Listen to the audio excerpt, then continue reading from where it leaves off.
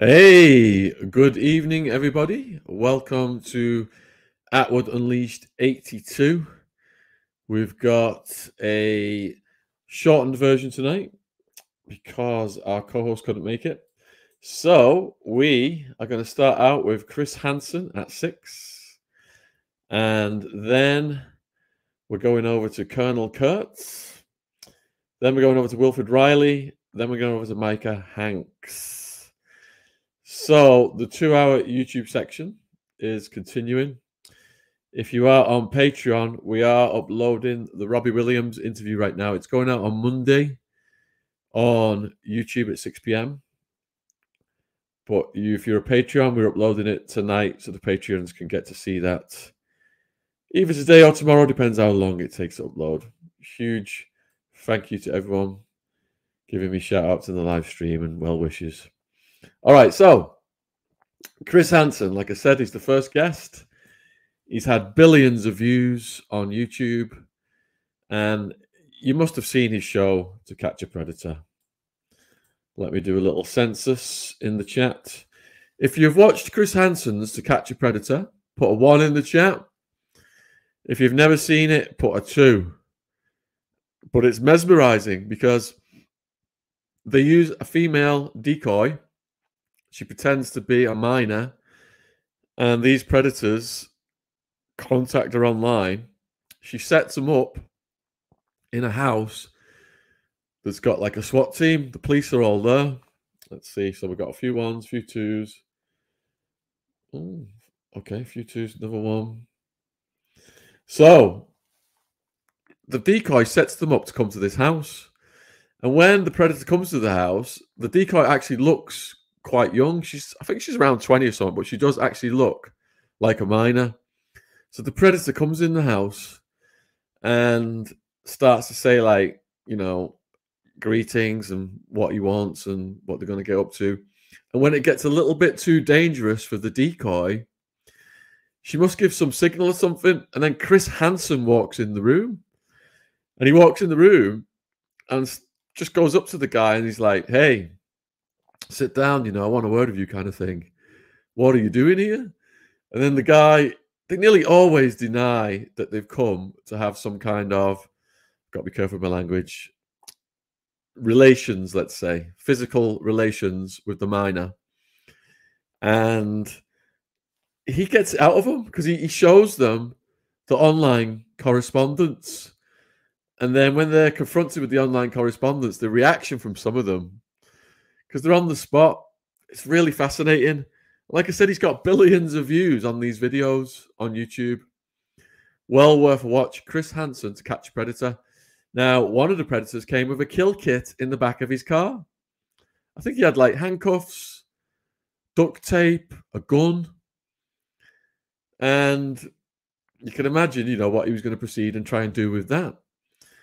Some of the other things are these people who show up in the house, they're often cops, prison guards, people with responsible jobs, school teachers, and the excuses they come up with on camera as to why they're there. It's mind-blowing just to watch them squirm and see them come up with these excuses for these heinous ideas they're trying to put in motion. But the sad thing, as usual, like you guys know, we're campaigning on this channel to end the war on drugs, end mass incarceration, take all that money, lock up the predators. But quite often these predators, they just get slaps on the wrist. I think one of them on Chris Hansen's show got out and ended up doing something like that again.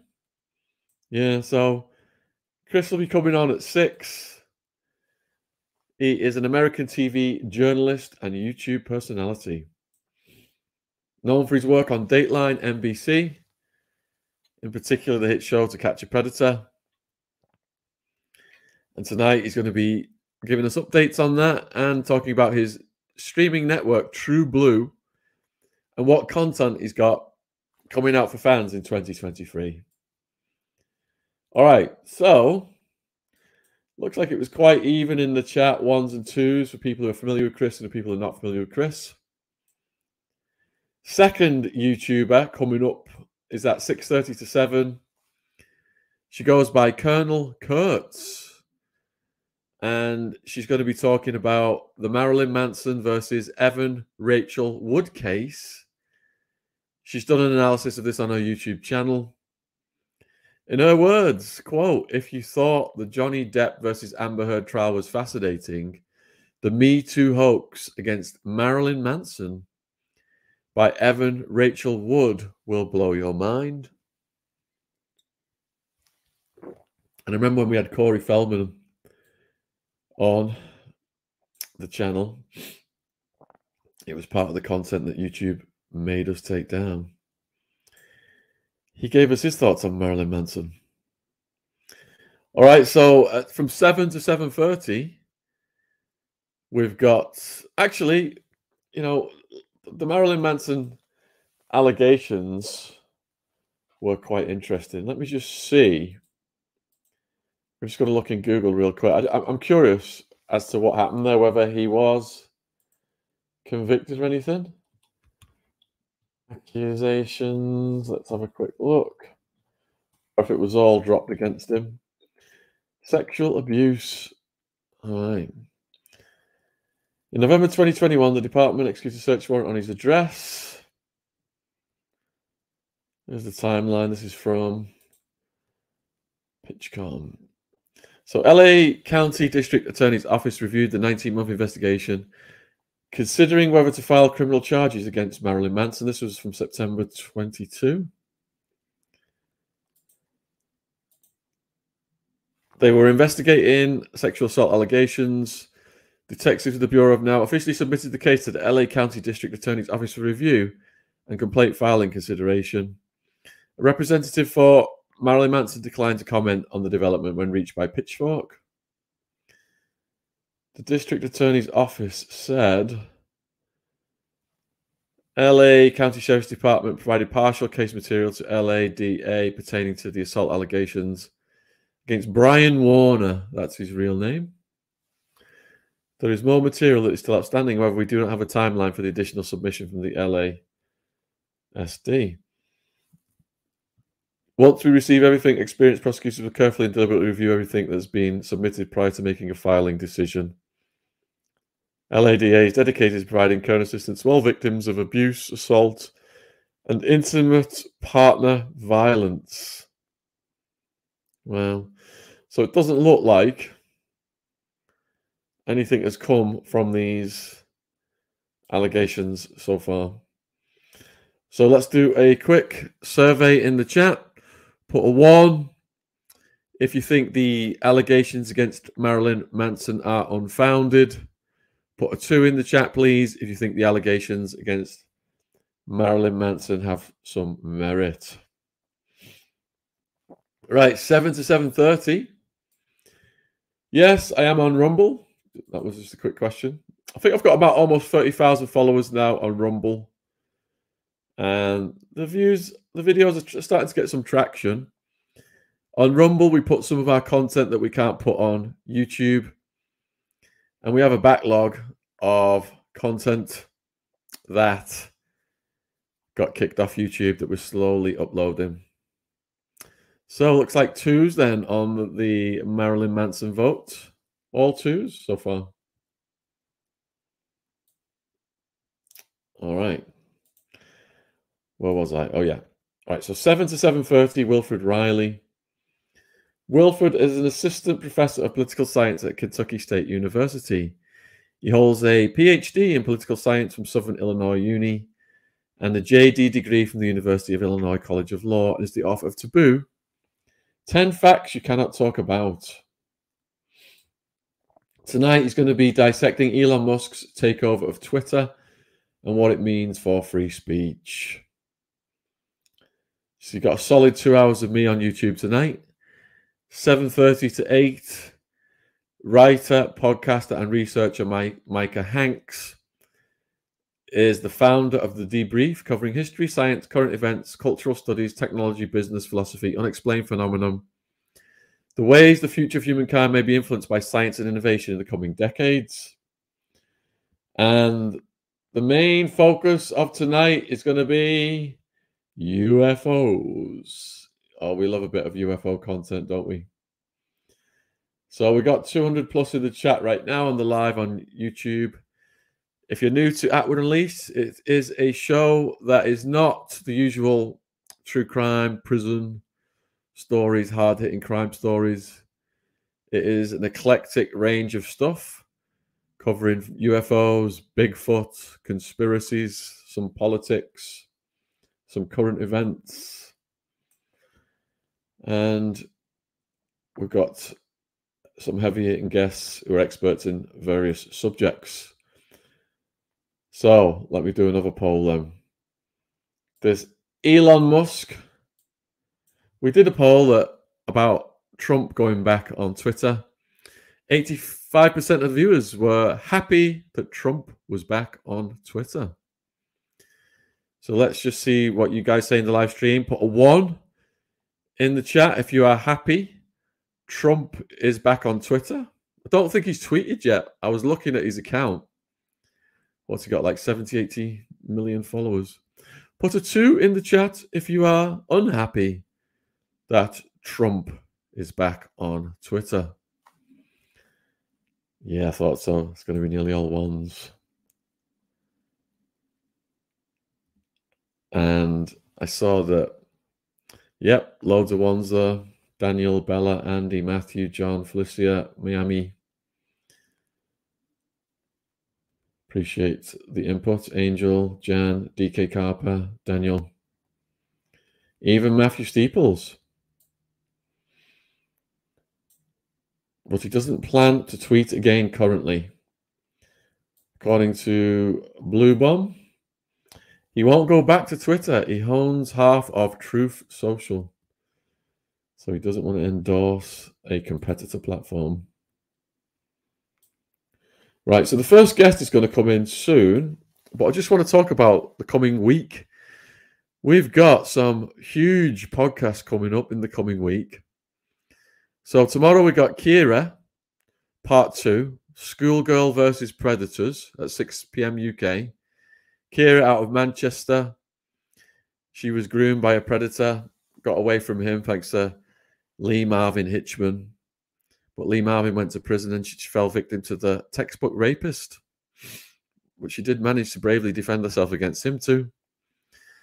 Then we got the big trio, Sunday night, Monday night, Tuesday night. Sunday night, we've got Michael Thompson, part 5. It's going to be a live Q&A, 8 o'clock onwards, 8 o'clock UK onwards. And then Monday night is the Robbie Williams interview. The pop icon, he was an absolute blast. He is bloody hilarious. So that's going out at 6 on Monday night.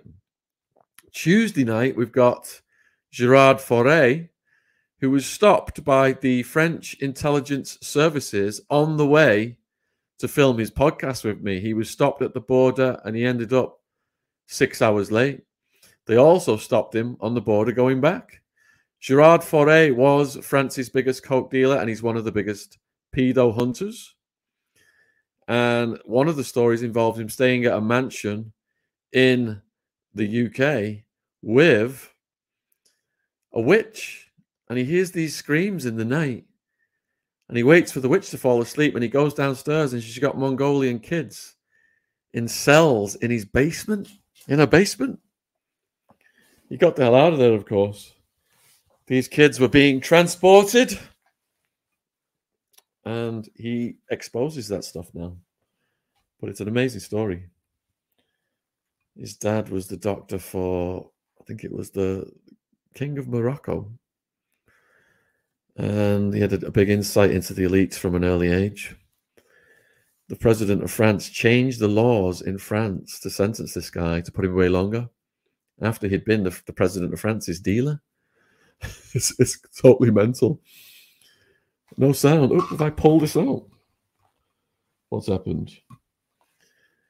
Is my sound? Can you hear me?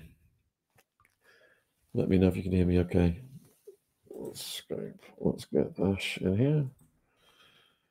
Sound is fine. All right. So We've got 1 minute to go till the first guest comes in.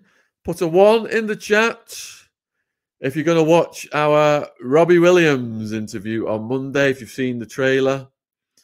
Put a 2 in the chat if Robbie Williams is not your cup of tea.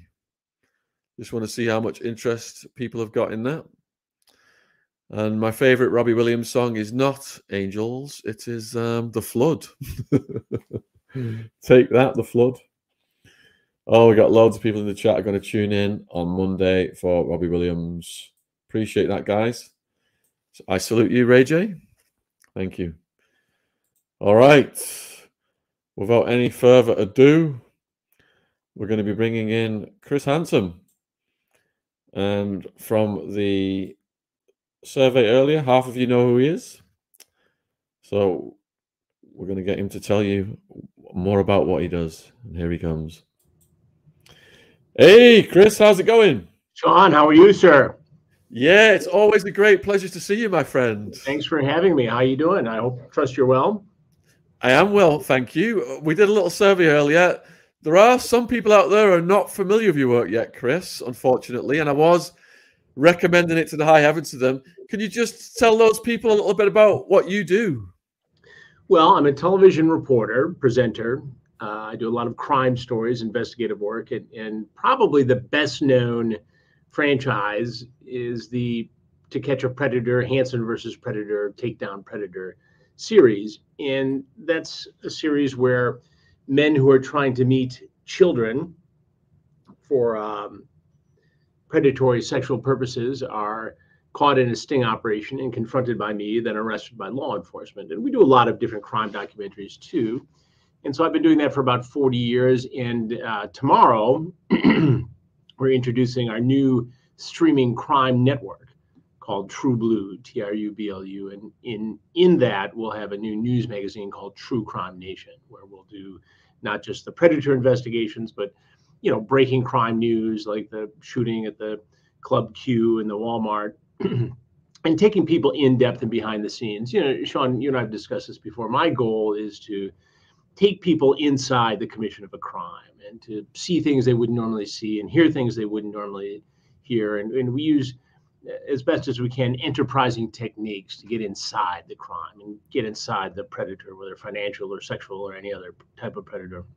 And we take people along on this journey of discovery. And I think people appreciate it. They appreciate all the hard work and the digging we do. And this new crime streaming network is just the next generation of that sort of enterprise, applying what we do in terms of the reporting to the distribution of the content to the people who want it. So I'm very excited about it. And, we've been on this show before talking about some of the documentaries I've done for Discovery Plus and other places. And there's a certain bureaucratic, layered system to some of the larger networks. And it takes 12 months or 18 months or 24 months sometimes to get these shows on the air.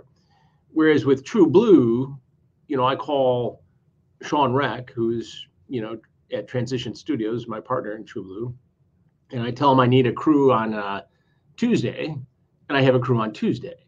So we react to these, and we're more proactive as well when it comes to these stories. For instance, we have one, you've heard of the Twitter swindler. We have investigative piece called The Facebook Fiend, where a number of young women who were victimized by a guy sexually, physically, financially, reached out to me on social media. I was able to verify some of these facts of the case, interview some of the women, the survivors who came forward.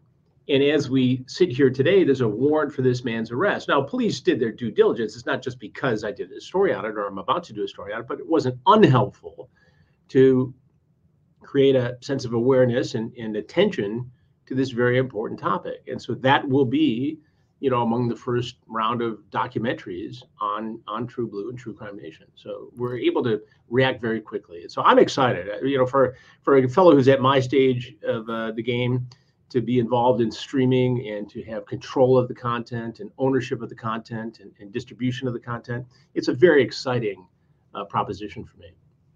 Well, we salute you. You've got billions of views on YouTube, and more importantly, you're holding these predators to account.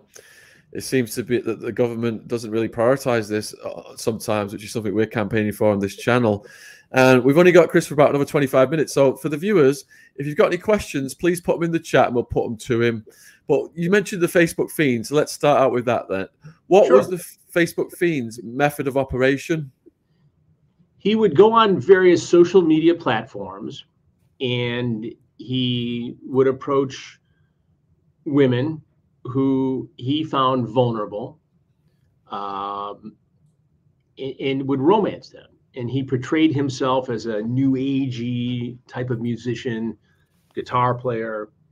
He would claim that he was affiliated with a certain band that was popular in this group of young women. And he would set the pick, want to come visit. There would always be some issue at the last minute about financing. So he would have the young woman pay for trips. All these women had jobs. They had money. They were responsible people. Some had children even, were single moms.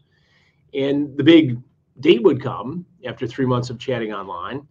And he would start drinking and flip this switch and become very violent and sexually aggressive.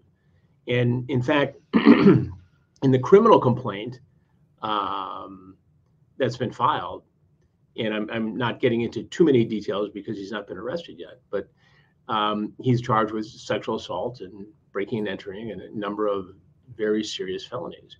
But again, once they make an arrest in this case, which they will, it's just a matter of time, we will roll out the entire documentary, which I think people are going to find very compelling. And I think we'll get a lot more people come forward who've been victimized, maybe not by the same guy, perhaps, although I think we'll see that, but also by other people who are out there exploiting various social media platforms, just like predators exploit them with children.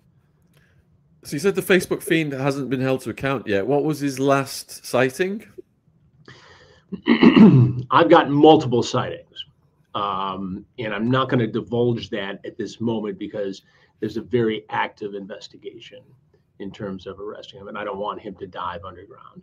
But trust me when I tell you that, there's an aggressive search, and he's not going to get away forever.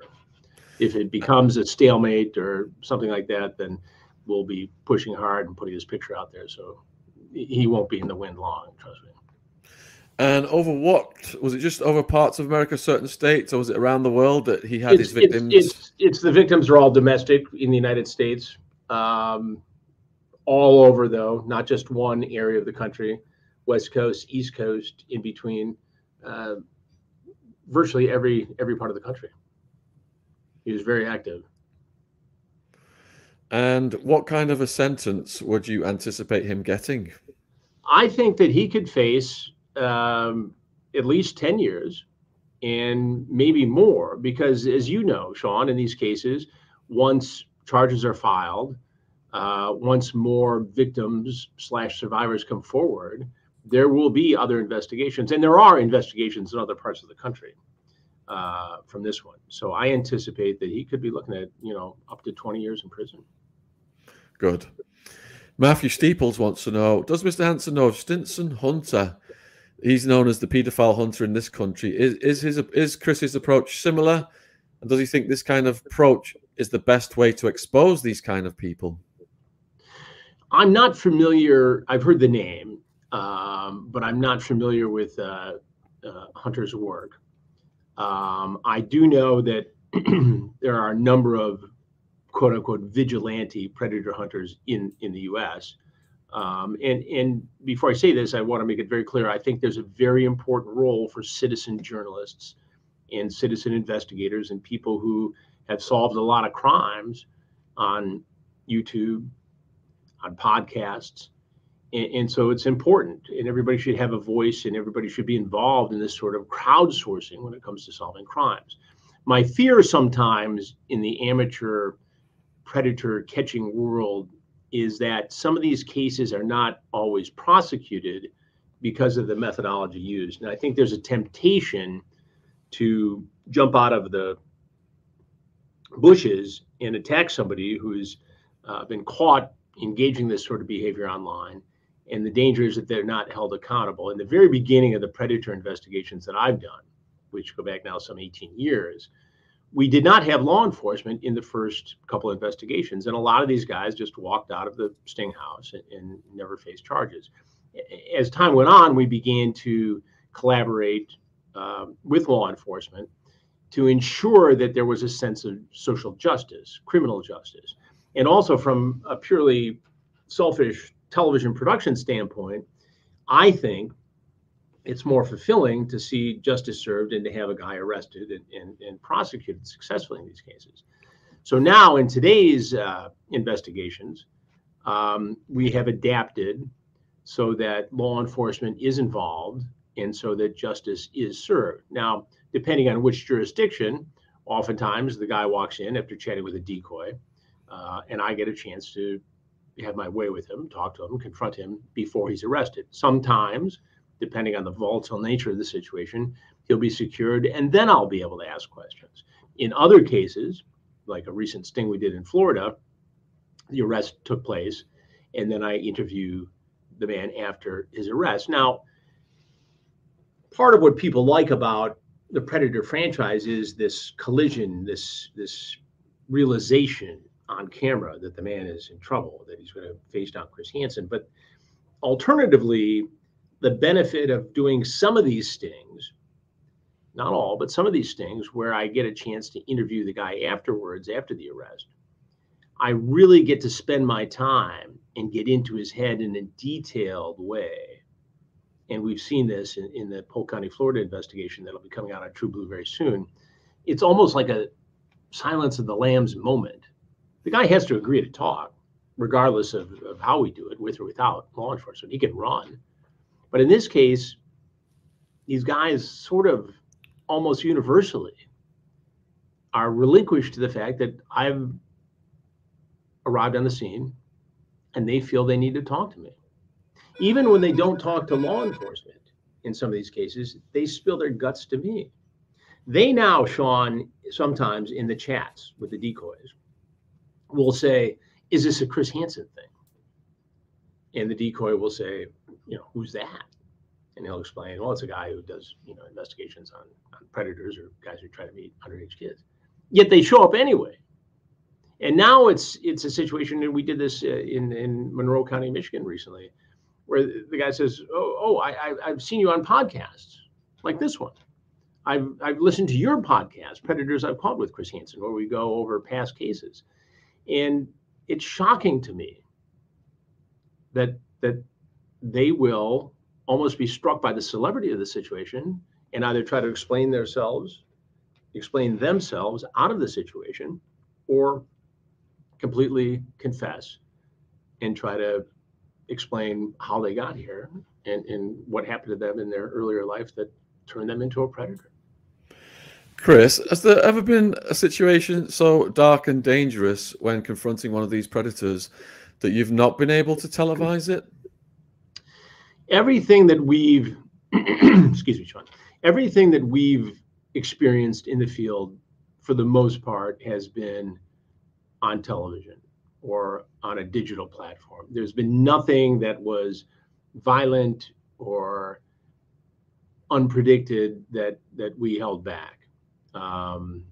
For sensitivity reasons, we've edited the material, especially for television. We can push the envelope a little bit more on streaming, which we do and will continue to do. So we can do that. But we've never held anything back. Everything has been seen. Now we will. I mean, look, if we sense that this guy is going to walk into the house with 5 guns, and we have some intelligence that he's going to try to shoot the place up, we will obviously want the police to arrest them before that happens. So that'll be the situation from there. We don't want to provoke a confrontation, but what you see is what you get in these investigations. Out of all of the predators you confronted so far, which one would you classify as the most dangerous? I think, well, it's probably about a 10-way tie for first, Sean, but we had a situation years back in Flagler Beach, Florida, between Jacksonville and Daytona Beach. And a guy had been online chatting with our decoys at that time from Perverted Justice, the online watchdog group, for the better part of a week. It was a graphic chat, very graphic. And he had mentioned in the chat that he had at one point been in law enforcement, but was no longer. And a lot of these guys, as you can imagine, get off on the chat. They don't show up. So this particular guy, Todd Spikes, remember his name, he shows up after we had ended our operation for the day. And we can't get everybody back in the Sting house to turn it on. There's a lot that goes into it. So the police make a traffic stop in order to arrest him. And he had a loaded 38 caliber pistol in his pocket. And in his SUV, he had an assault rifle, a shotgun, another handgun with 800 rounds of ammunition. He lived at the Florida-Alabama border and had driven 5 hours to get to the Sting house in Flagler Beach. So I'm, confident that had he walked in with a pistol in his pocket, he would have never gotten it out. We have not just the police nearby, we have personal security and security for our team. So it does, however, give me pause to wonder, what was his plan? Was he just one of those guys who lived out in the sticks and had a lot of weapons? Did he have them because he was in law enforcement? He was an active duty police officer in a small town at the border at the time. He was fired and ultimately prosecuted. But yeah, that gave me pause. And not only did he had like chainsaws and duct tape, and it was just a really frightening situation looking back at it. And we've had other guys who had weapons in their car and cameras and phones, extra phones for videotaping things or videoing things. And so we've seen that. These guys come with a diabolical scheme to not just abuse a child, but to record it and distribute that crime. Let's give the viewers an idea of the scope of what you're achieving then. What have the range of sentences been for these predators? The sentences have ranged, Sean, from probation and registration as a sex offender all the way up to 24 years. I think one guy got in prison because he had been a repeat offender. He had been caught once before. And so his sentence was based upon that. In the early days, especially in California, we saw judges who would look at this as a TV reality show, a sting, even though there were criminal charges and even though there was a collaboration with official law enforcement. There was a tendency to not take it as seriously as they should have taken it. But since then, laws have changed. Advocacy groups have grown stronger, more vocal. And so we do see in many of these cases where they're charged with, 3 criminal counts, where the case may not even go to trial, where there's a plea agreement to some sort of a prison sentence, depending on the person's background, history, and what the parole and probation department comes back with in terms of, is this somebody who's likely to reoffend or somebody who can be fixed and monitored and kept out of trouble in the future. Before the next question, I'm just going to do a survey of the audience. Put a 1 in the chat if you think predators should be sentenced more harshly. Put a 2 in the chat if you think the government has got it right with the present sentencing laws.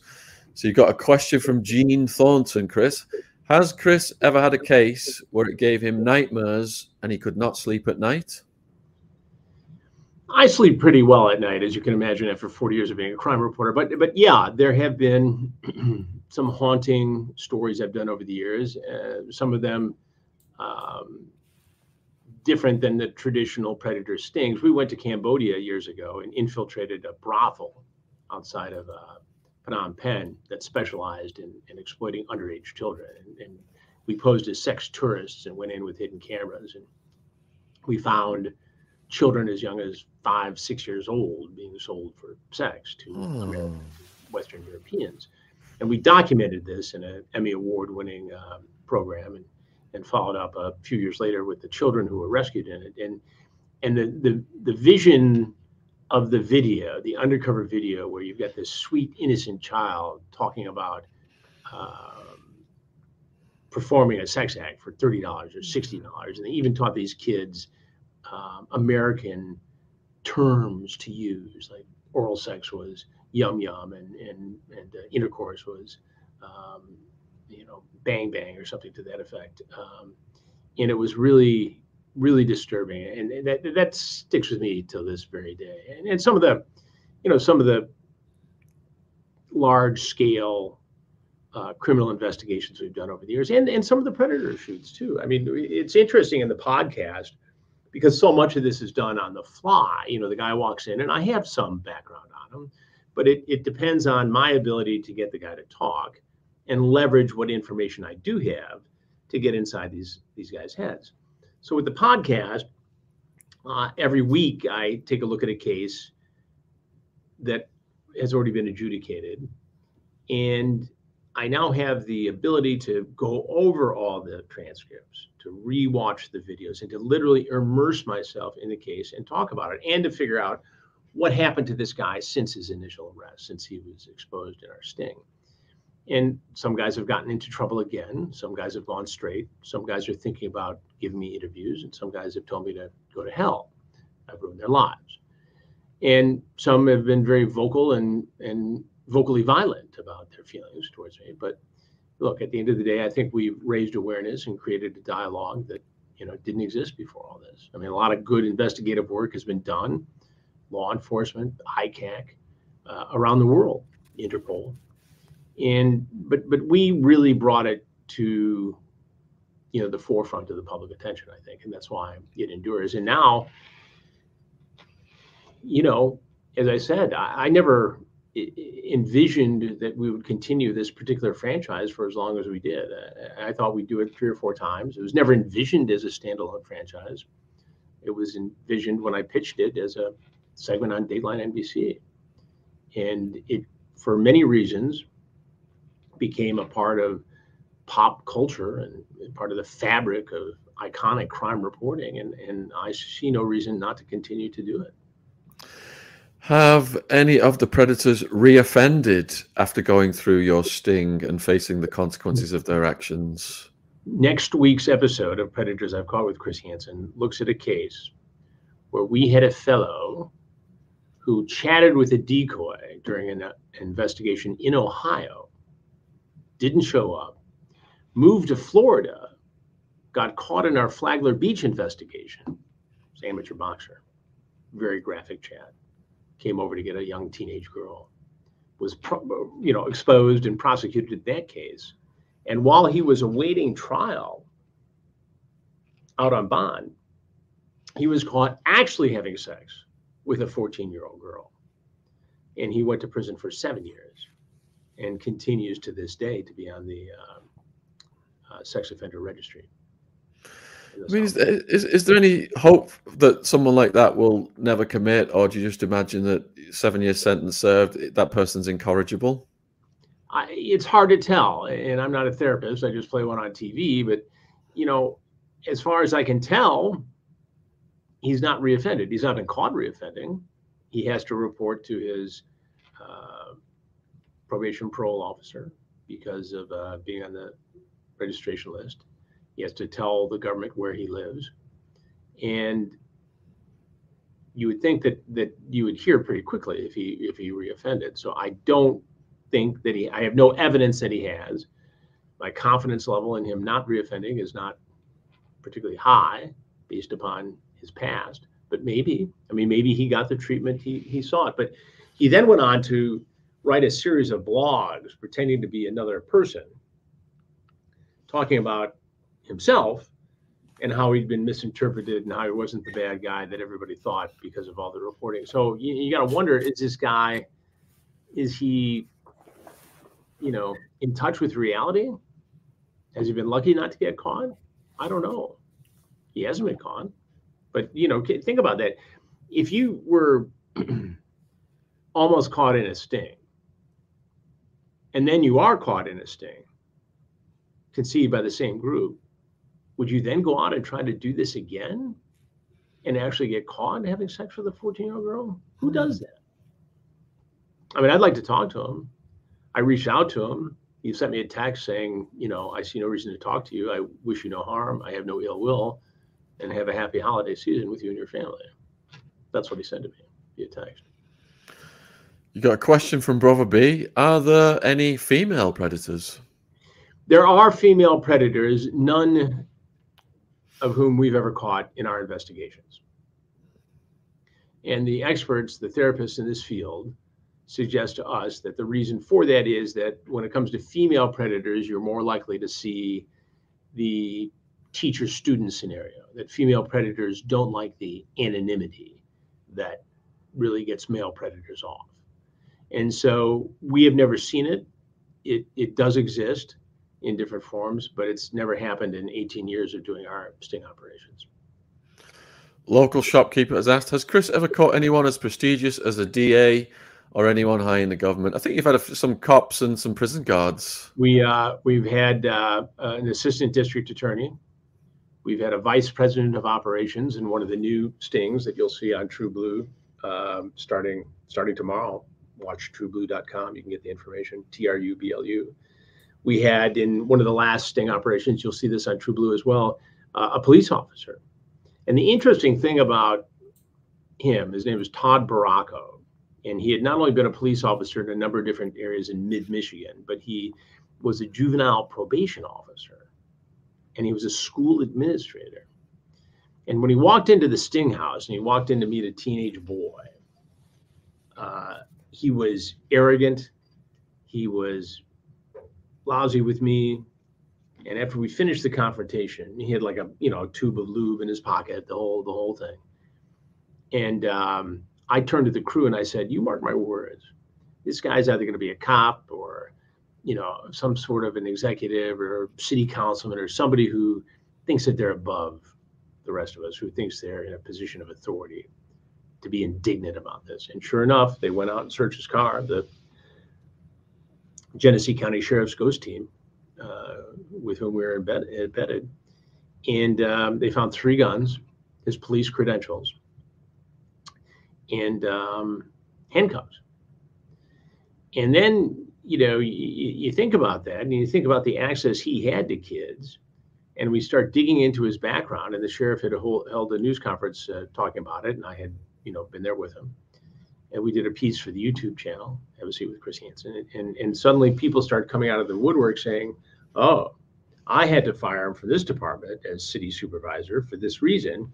And then he stalked me, pulled me over on a bogus traffic stop and wrote me a bogus ticket." This guy is a one-man criminal enterprise and just an all-around bad guy. So now he's facing criminal charges in that matter. But as you can imagine, law enforcement doesn't take kindly to one of their own being caught in one of these stings. And it's happened on, we've had military guys. We've had clergymen. We had a rabbi. Literally people from all walks of life, teachers. We've had a couple of doctors. I mean, people who are on the cutting edge of curing cancer. It's really stunning. And people ask, who are these guys? Well, they come from all walks of life. Really, the only, the very few of them have the word predator tattooed across their forehead. I mean, you see some rangy looking characters who you would immediately suspect of nothing good. But generally speaking, they don't stand out of a crowd. So people who are working in jobs like that then, or who have a superiority complex, once you detect that, do you have to change your tactics in that opening discourse? You do. And I'm not pretending to be expert at it one bit, but you sort of have to, it goes back to not just jumping out of the bushes like some of the amateur vigilante groups do to get that scary, dramatic few seconds of video. You got to try to engage this guy, and then it becomes a bit of a chess match. Some guys will stick to their story all the way through. Most, if not all, will claim it's their first time. But every once in a while, you get somebody who cracks, as we did in Florida recently, where a guy went into great detail. This is the Silence of the Lambs sort of interview I was talking about earlier. And he talks about his childhood and things that happened to him. And excuses doesn't justify what he did, what he's trying to do to a 12-year-old girl that night. But in their mind, they've had time to think of this excuse. This guy was in Florida from California on a business trip and decided that he was going to engage in this kind of activity and look for a 12-year-old girl. So he admitted to me that he had fantasies about this. his reasons for them were absolutely unacceptable, didn't justify a thing.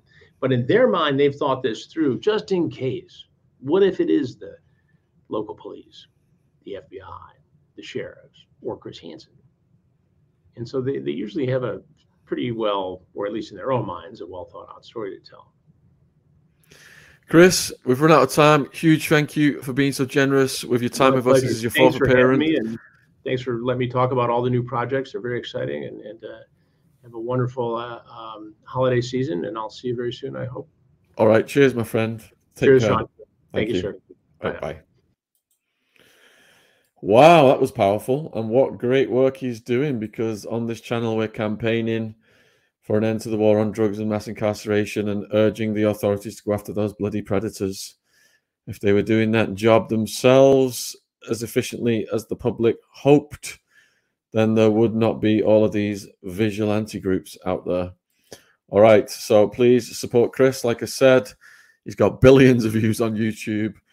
If you've not watched any of his sting operations, they're so compelling when he confronts these scumbags and they try and rationalize what they're doing or they give their excuses. It is compelling viewing. All right, so we're going to bring Colonel Kurtz into the live stream now and talk about Marilyn Manson. Hey, Colonel, how's it going? It's going great. Thank you for having me on. Is everything okay with my audio? I'm actually at my mom's for Thanksgiving, so our technical setup is not very good. No, your audio is excellent. Wonderful, wonderful. So, I just want to say before you get started, first of all, thanks for having me on. And secondly, I cannot believe that I followed Chris Hansen. I grew up watching Chris Hansen's To Catch a Predator.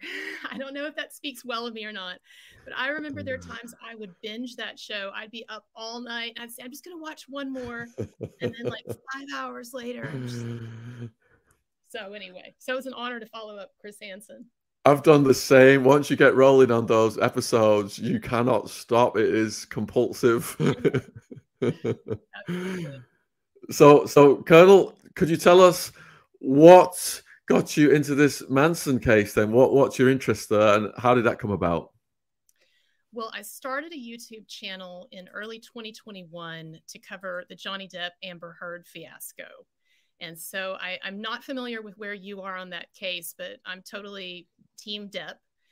And so I started the YouTube channel to cover that because I felt like Amber Heard had pulled a huge hoax over on the American public and the UK courts and the media for sure.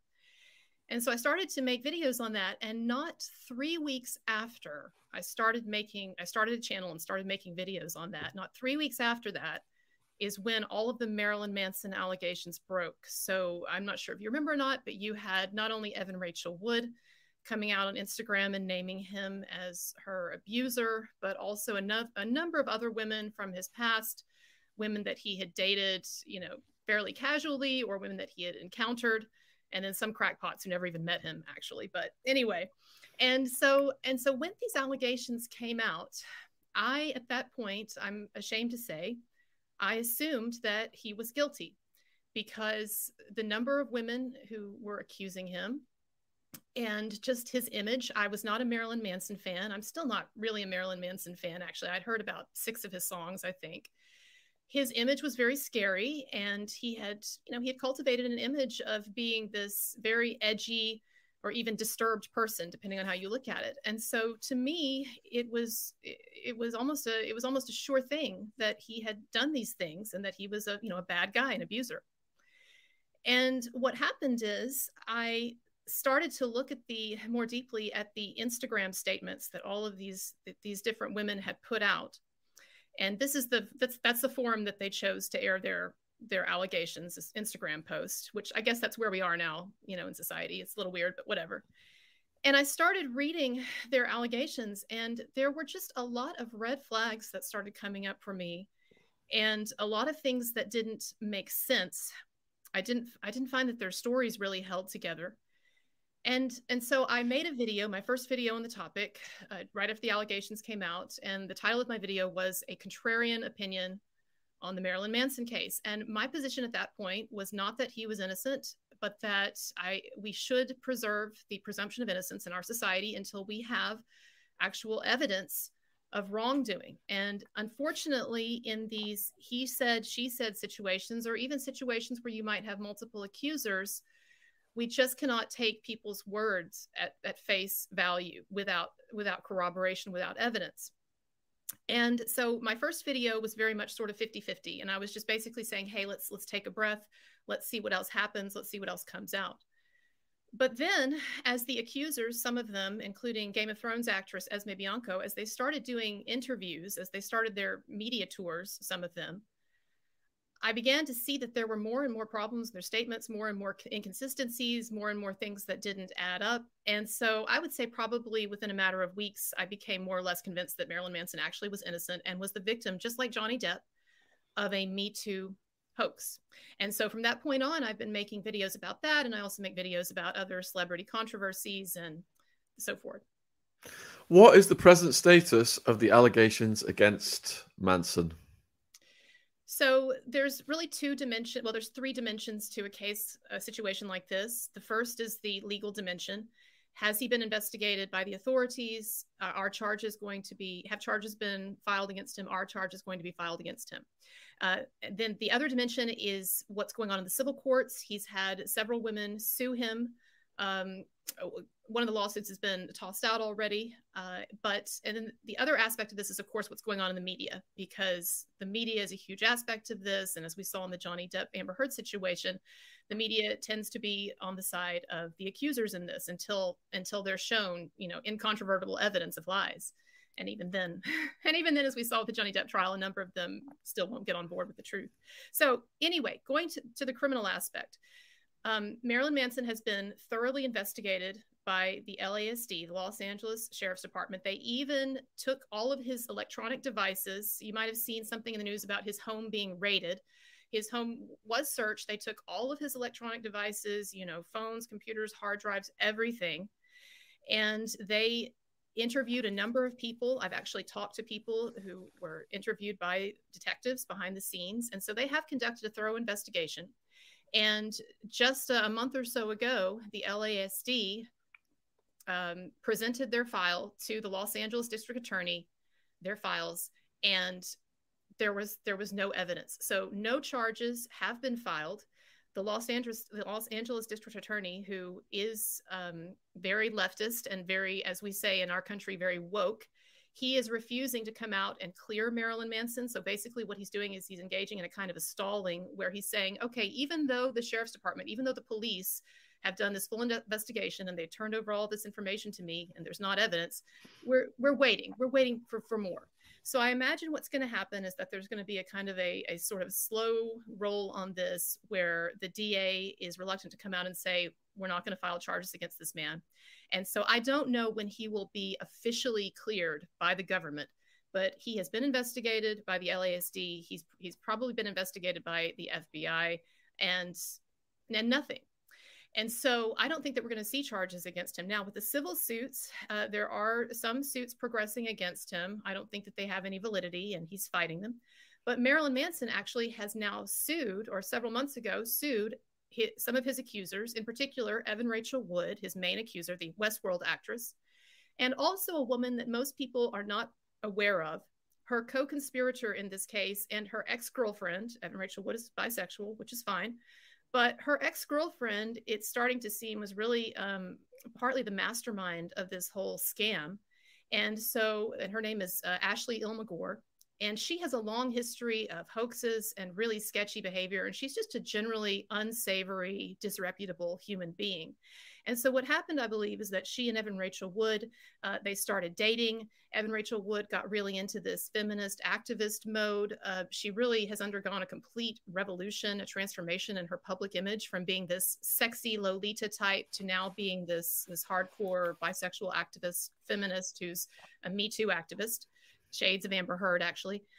And so she got together with this woman, Ilmagor. They began dating, and the two of them, it seems, and there's been a lot of evidence coming out indicating this, conspired to frame Marilyn Manson to increase Evan Rachel Wood's Me Too status. And one of the things that they did, and I, obviously don't have time to go over the whole defamation case that Manson has against them, but one of the big things that Manson has pointed out is that Evan Rachel Wood, and there's evidence, plenty of evidence to this, Evan Rachel Wood and her co-conspirator Ilma Gore, they typed a false FBI letter, forged a government document, pretended that they had this document from the FBI, and they put a real FBI agent's name on it. And then they distributed this in a family court dispute that Evan Rachel Wood was having with the father of her child. And that's a long story there. And also, Manson alleges that this letter was also used as a way to recruit other women to the cause, as if to say, look, he's a bad guy. Look, see this letter? The FBI is investigating him. So they faked an FBI letter. They forged an FBI letter. And they've done all kinds of other things as well. So he's suing them for defamation and a number of other things, not just defamation, a bunch of other stuff. They hacked into his computer. It's a long story, but they hacked into his emails and stuff, and they were trying to pretend that he was trying to send child pornography to people. So I mean, we're talking about a really extensive hoax here. So there's that aspect of it, the civil aspect. And then as far as the media goes, it's almost, I hate to say it, but it almost feels like a hopeless battle sometimes to get the media to be fair on something like this, because that is just not the climate we're in. I don't know about what it's like over there in where you're from, but in our country, the media is still very woke, and it's still extremely pro Me Too. And I have no problem with Me Too when it's taking down bad guys, but it has caught a lot of innocent men in its net, especially in these high profile media cases where you have people coming out of the woodwork like moths to a flame, if I can mix metaphors there, and attacking people.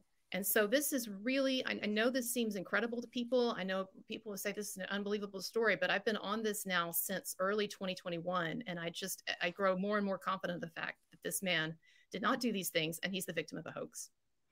All right, before I go to the next question, I'm just going to do a poll of the viewers. We've got over 500 in the chat now. Please let us know. Put a 1 if you think Marilyn Manson is completely innocent of these allegations. Put a 2 in the chat if you think that he probably did something. Be curious to see what you guys say. And Matthew Steeples has asked Colonel Kurtz, is Marilyn Manson controversial for the sake of being controversial and to make money? Or is he completely bonkers and dangerous? Alternatively, is he just a popular person for the woke to hate? Okay, so let me knock off the most controversial thing you said there. I don't think he's completely bonkers. No. Let me say how I would answer your question. I think that definitely a lot of his image and a lot of this person that he's this characterization that he's cultivated over the years, I think that a lot of it is commercial. I think a lot of it, it is shock value. You go back to like Alice Cooper and stuff, right? And I think Europeans actually get this better than Americans do. We still have our puritanical roots and everything, pretty close to the surface. So Americans get more outraged about the devil stuff than other people do. But yeah, a lot of it's commercial.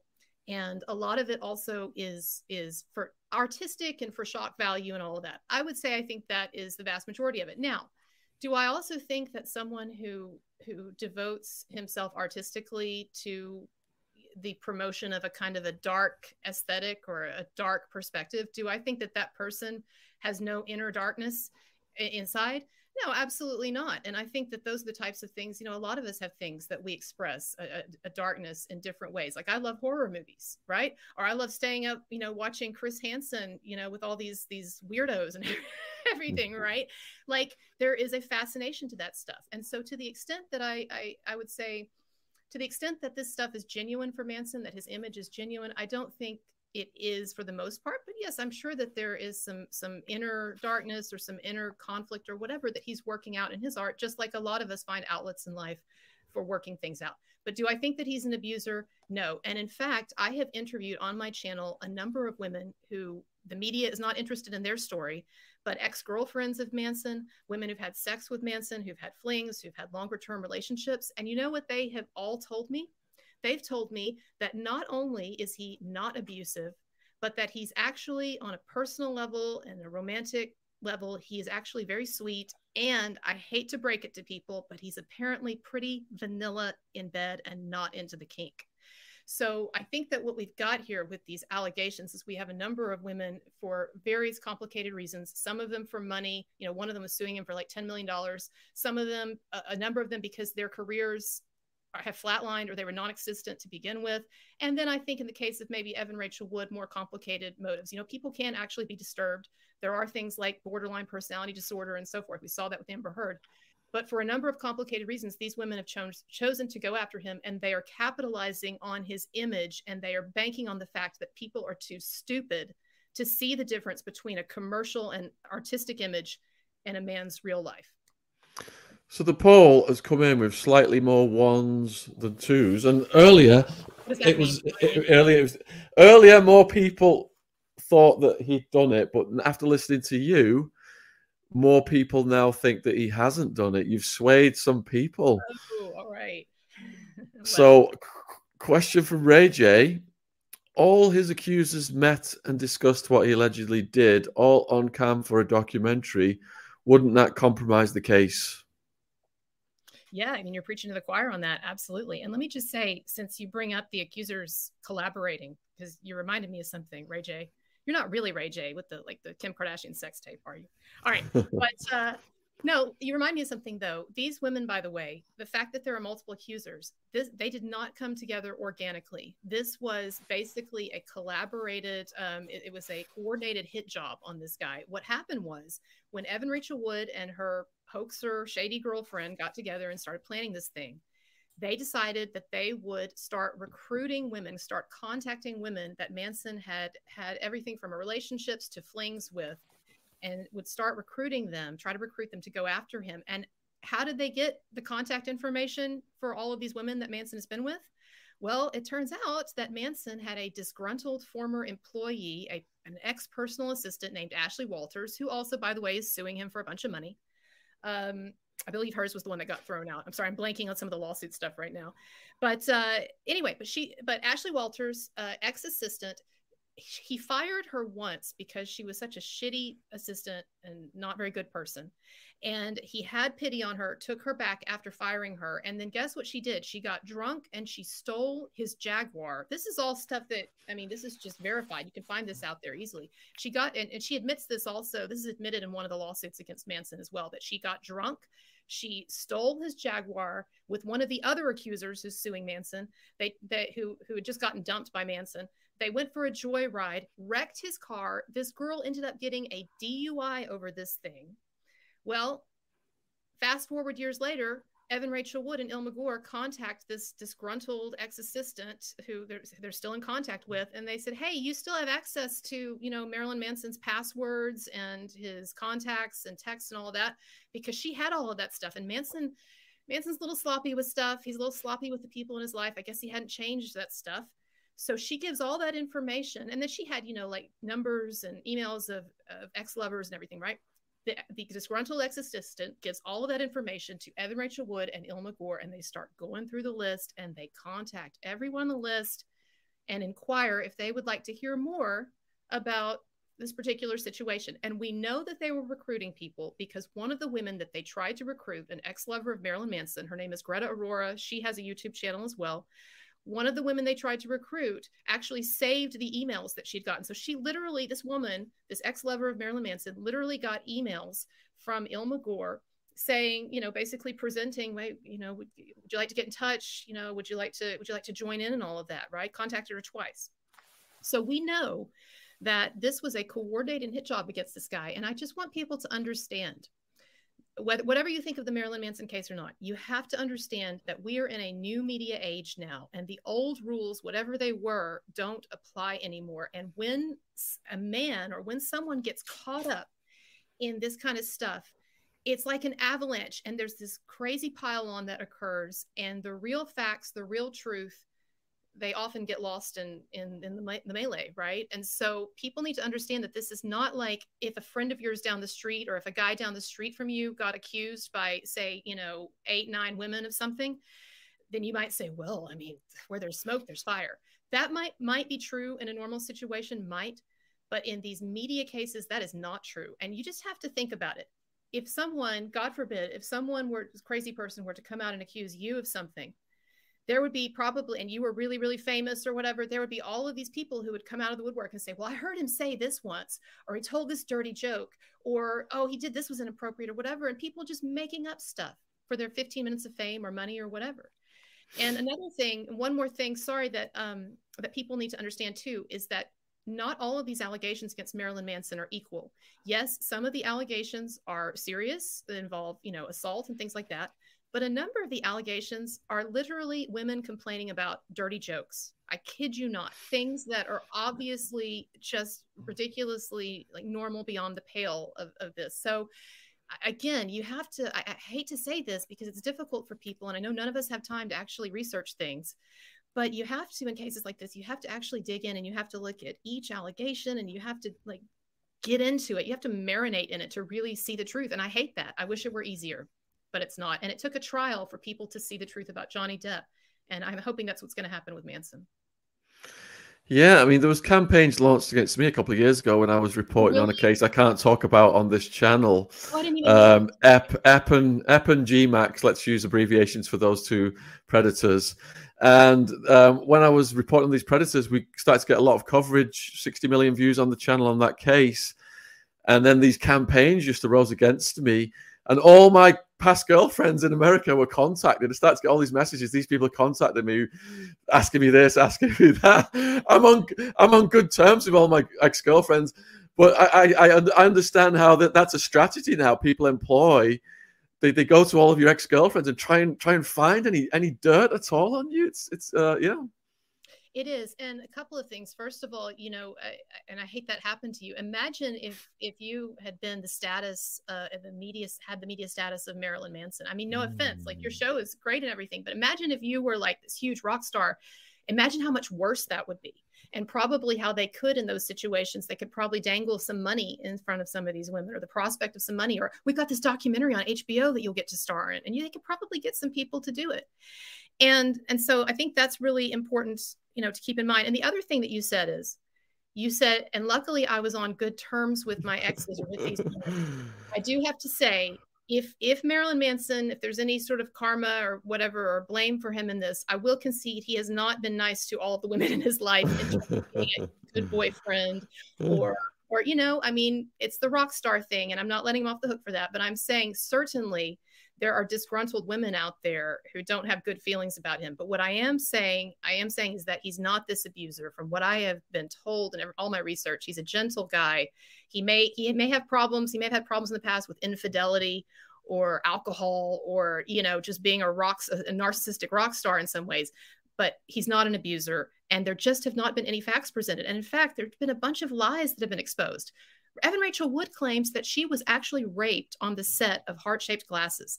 Your viewers right now, or after this, after this program's over, they can look up Heart-Shaped Glasses. It's a big Marilyn Manson music video, an official music video. And Evan Rachel Wood is coming up with a story now that he literally raped her in front of everybody on the set of Heart-Shaped Glasses. Now, I talked to someone who was actually in the room when all of this stuff was filmed and talked to Evan Rachel Wood. And she said it was totally consensual and the sex was not real. And Evan Rachel Wood was all happy and loving it. And she was giving direction to I should do this or I should do that. But now what Evan Rachel Wood would have us to believe, according to what she says in Phoenix Rising, is that she was so drugged up, that Manson had her so drugged up that she was just out of it. And she didn't, and that he raped her. And then she was very upset about what had happened. She claims that she was very, very upset. Well, that's not what I hear. And there's just no way. It's just ridiculous. So, that's the problem I have too, is that there are stories that have been told, there are lies that have been told that are just beyond the pale, that are just absurd. And if anybody would bother to look at it, they would see that. We've only got about 5 minutes left, Colonel Kurtz. If the viewers are watching, you've got any questions for Colonel Kurtz, please put them in the chat and we'll get them to her before we close. I've got a little bit of a question as well then. So you've touched on the factors that motivate women to make false allegations then. Let me just see if I can list these.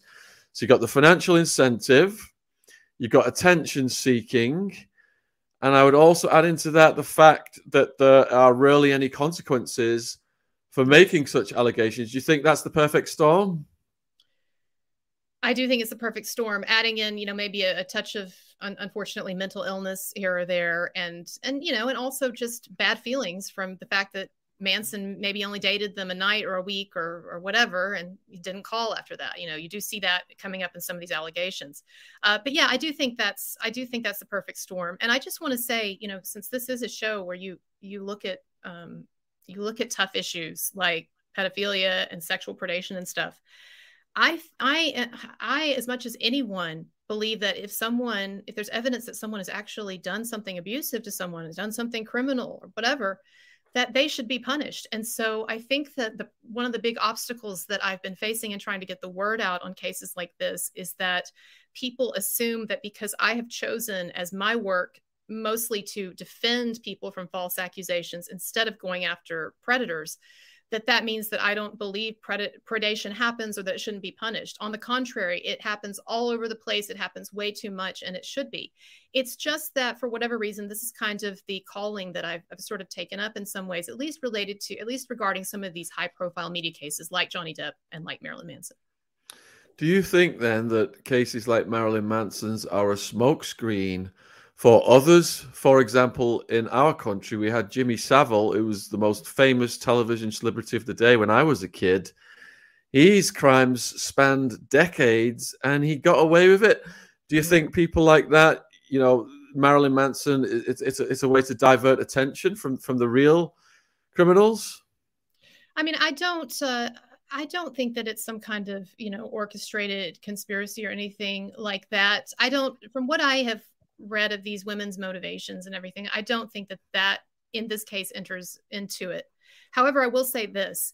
I do think that society has always, for thousands of years, has always liked to scapegoat and often scapegoat innocence. And so I think that Marilyn Manson is just a really easy target for a lot of the legitimate anger that people do have about the fact that we've got a lot of sexual predation and a lot of abuse and violence in our society.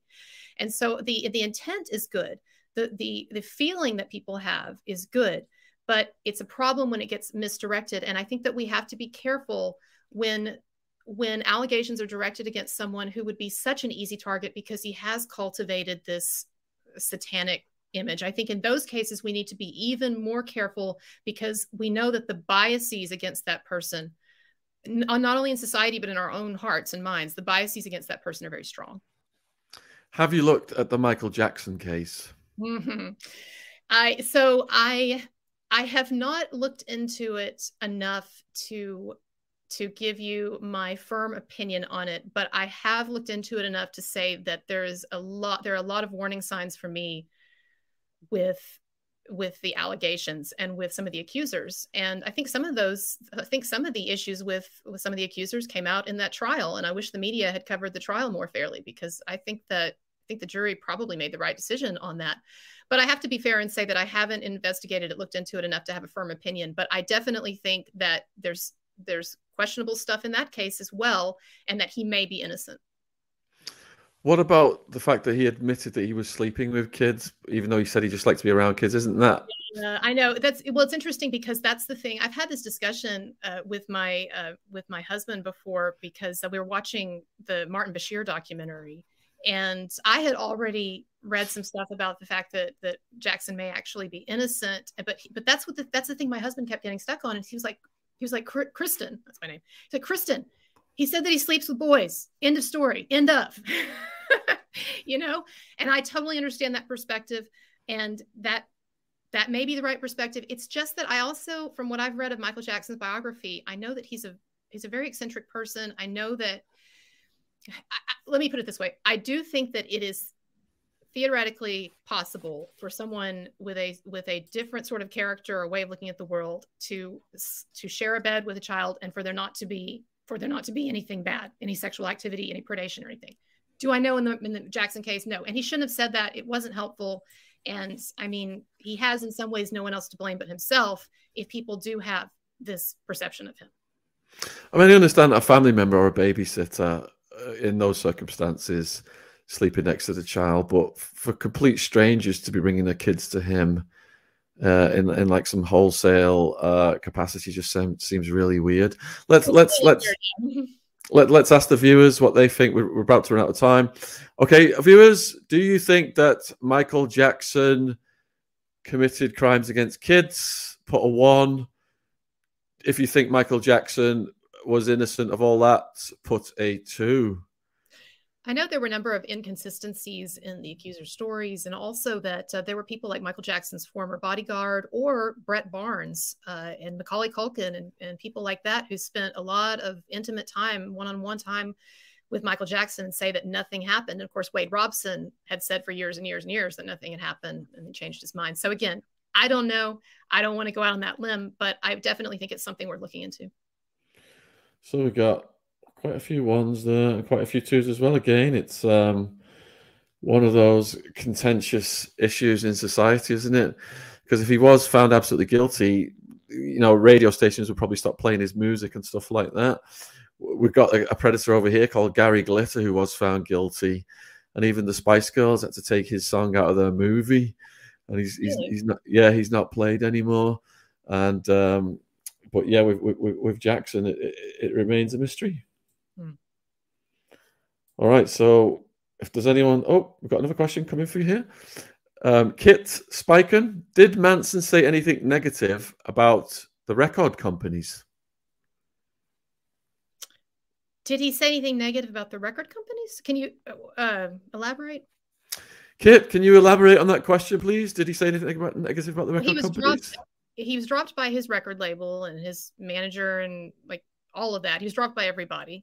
But he has not responded to that. Manson has not really responded. He put out a brief statement, which I think is a good one. You can still read it on his Instagram, his Twitter. And then he also posted his lawsuit when he filed the lawsuit, but he's not spoken. He's been very very, very quiet. Oh, here we go. We've got the follow-up. Did he upset the labels, hence why there's been a witch hunt? Oh, no, that's interesting. Wow, you know what? I have yet to hear that theory. So good for you. That's one I've not heard or considered. I don't think so.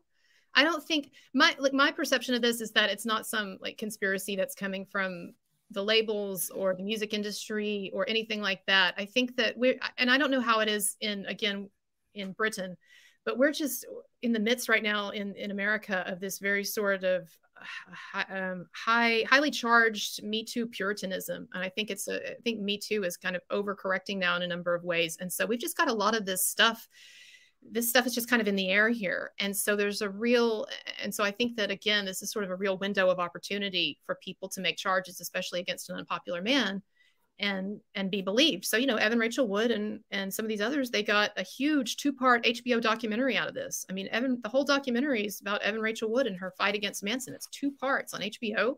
She's getting all of this status. She's getting tons of like write-ups in the New York Times, photo shoots. She's doing the press tour, being called people's heroes. Drew Barrymore was actually like crying over her and saying, "You're my hero," and basically just freaking out on TV. Like all of that, especially for someone who has some I think identity issues, perhaps borderline personality disorder like Amber Heard. All of these things factor in. And then for the other women, again, I think that it's just a lot of women with dead-end careers or no careers or whatever, just kind of trying to get what they can before, frankly, the door, slams them on the way out. Do you think this is an effective weapon then? Because even if someone clears their name, there's a lot of the public will think there's no smoke without fire. And I imagine, the financial burden, the trauma, psychological, everything that someone would have to go through who's that famous to be on the receiving end of such allegations. Even if he is not ever found guilty, they have still managed to destroy him to an extent. Yeah, I mean, I hate to say that. And my hope is that this defamation lawsuit, this defamation lawsuit will be successful and that he will achieve some degree of restitution or redemption or restoration as his best friend Johnny Depp did. They're actually best friends. But yeah, no, I mean, you can't put the genie back in the bottle in a lot of ways. And what I would hope is that people would begin. I understand that the Me Too thing happened and Weinstein and all of that, and it was a big sort of societal reset. And it's like we're pro victims now and all of that. But it has overcorrected in some ways. The net has been cast too wide. And I hope that there would be a kind of a shift in societal attitudes toward understanding that we do need to preserve the presumption of innocence, not only in our courts, but also in the court of public opinion. Because, and also I just want to say finally that a number of people don't have sympathy for celebrities in these situations because they think, well, they're already rich, so who cares? All right. Manson, he's already worth millions of dollars. So whatever if he loses everything. Yeah, it's just that's not how life is. And he has definitely taken I'm sure, a huge financial hit. And I mean, the lawyers, like $500 an hour to pay lawyers and PR and all of this stuff, right? Like that's huge. And then he's not able to tour, which, as you know, is the #1 way that musicians bring in money and stuff. So yeah, his stuff's doing well on Spotify and the downloads are going up and everything, but his career is over at this moment. And not only that, but everywhere he goes, people think he's a rapist. And so he is suffering. And it doesn't matter how much money one has. That kind of suffering is suffering, and it is unjust. Got a question from Scott. How hard is it for women to come forward? The police will always take a report. It's serious in America. I'm not an expert, honestly, on our criminal justice system. I know that, you hear stories or you read stories about it taking forever for police to process rape kits, and about how, the wheels of justice are slow. And of course, we have tremendous bureaucracies over here, problematic and everything. I do not doubt that it is extremely difficult for women who've been assaulted to come forward, both psychologically and then just to go through the process. And unfortunately, because a lot of this stuff does come down to subjective he said, she said stories rather than actual, uncontestable, incontrovertible evidence, then yes, a lot of the time women who are assaulted will not be able to get the punishment or the justice that they seek. However, we are in an imperfect world, but I do not think that the answer is to start punishing innocent people or to just do away with the presumption of innocence and say, we're just going to assume people are guilty now when they're accused. That's not the way we want to go. We have to make peace with the imperfection of life and criminal justice systems and everything, but we need to protect the rights of the accused. Okay, we've got another guest coming in a minute. I've just got a final question, and that is, do you think there should be something in the justice system whereby there's consequences for women making false allegations? They should get thrown in prison as a deterrent? Boy, that is a tough one, because on the one hand, freedom of speech is another one of the values that I really champion. And, there's an argument to be made that even Amber Heard defaming Johnny Depp and ruining him as she did for a while, that even she should be entitled to her free speech. And there were some people saying that it was wrong that he could even bring defamation charges against her. I don't know. I do feel that there should be consequences for what has been done to Johnny Depp and what is being done to Marilyn Manson and some of these other men. I just don't know that I've worked out in my mind what those should be, but it's definitely a fair question. And I do think certainly, if nothing else, I do believe in a law of karma. And I do think that people who do this kind of stuff, in the end, it's not going to serve them well. Definitely. Thank you, Colonel Kurtz. Can you let the viewers know where they can find you and support you and follow you? Yeah, so I think you have my links below. Basically, there's my main channel where I do a lot of the celebrity stuff. And then actually, coincidentally, I just started a true crime channel. And I think you have the link for that too. I've just got a couple of videos up, but I'm covering the Idaho murders. I don't know if you've heard about those, but those are a big deal over here. So. Well, we hope to get you back on at some point in the future. Thank you for being so generous with your time this evening, and you have a great rest of your day at your mum's house. At my mom's house, we are celebrating Thanksgiving, which I know you don't have over there, so you can be jealous. Thanksgiving for the bloody getting rid of the bloody Brits. Yeah, I guess that could be part of it. It's all mixed in there. All right, thank you so much. Oh, cheers. Take care. Thank you. Good night. Bye-bye. All right. So, yep, 2 fascinating guests so far. We've had Chris Hansen, and now we've just discussed the Marilyn Manson case. I learned a lot from Colonel Kurtz. I was not hip to the shenanigans behind the scene there. You just see these headlines in the media. And that is why this strategy is so weaponized, because people just think there's no smoke without fire. And any crimes against women, crimes against kids, I mean, these scumbags are the lowest of the low, people who commit those crimes. we've got that natural thing in us to protect women and to protect kids. So even when we hear that people are accused of that without going to a court of law and being proven innocent or guilty, just the mere accusation of that causes our blood to boil. I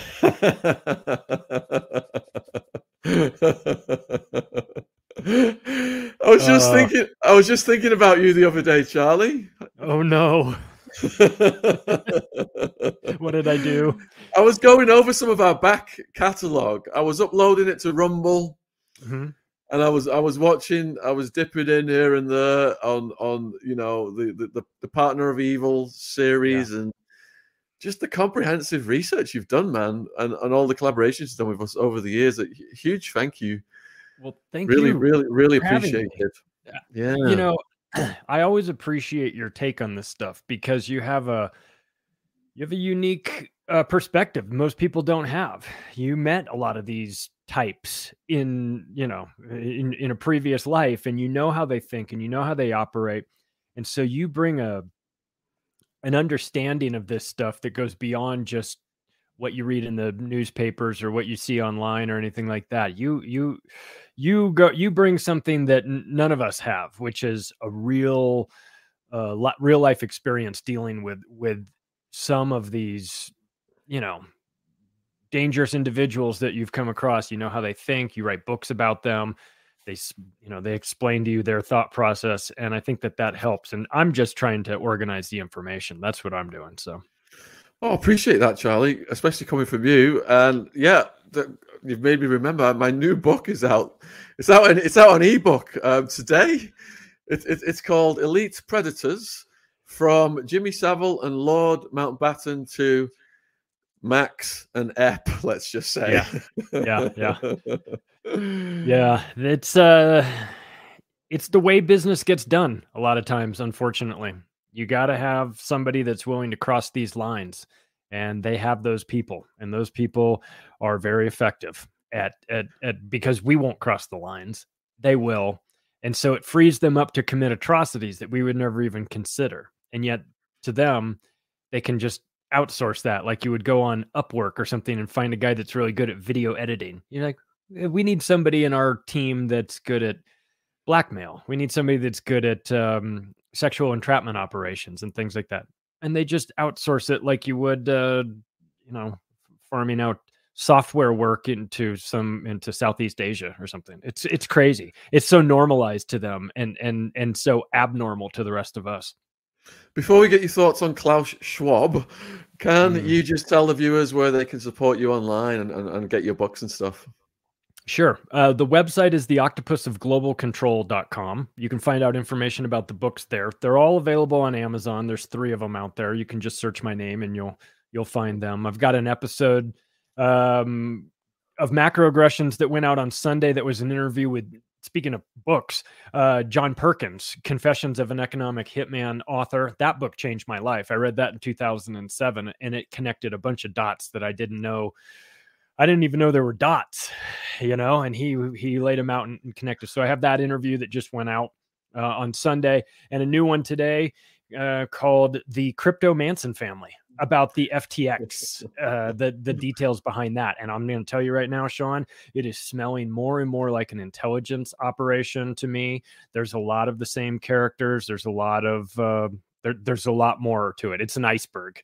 You think it's just a crypto exchange bank run, and then you look beneath that iceberg and you find all sorts of other things. So if people are interested in catching that episode, Macroaggressions is available as a podcast everywhere and in video format on band.video, Rockfin, Odyssey, and now Vigilante.tv.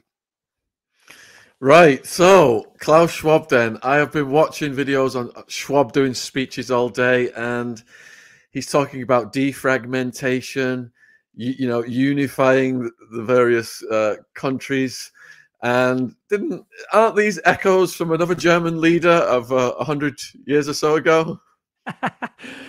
And it's funny because Klaus's dad was a part of that machine in Germany back in the 30s and 40s with Escher Wesch. They were building, the ball bearings that were needed. They were building lots of things that were needed for the German war machine. And then ultimately, when Klaus took over, he was trying to unify the world by selling some countries parts of centrifuge machines that they needed in order to enrich uranium so that they could have nuclear missiles. So a really dangerous family. Like when you just dig back into who they are and what they do and where they work, and they're German or Swiss industrialists, and okay, that's fine. But were you collaborating during the war? They weren't just collaborating. They were winning awards for this is the type of I forget the exact terminology, but it was like this is an example of a very well done Nazi factory, and there's a certain designation that they put it in. It was like his father's company was in that designation. And so when you start from a family tree that were co-conspirators with the Nazis, you're in a difficult place. And Klaus was groomed for this. He was put through London School of Economics, where you get a certain flavor there. He was put through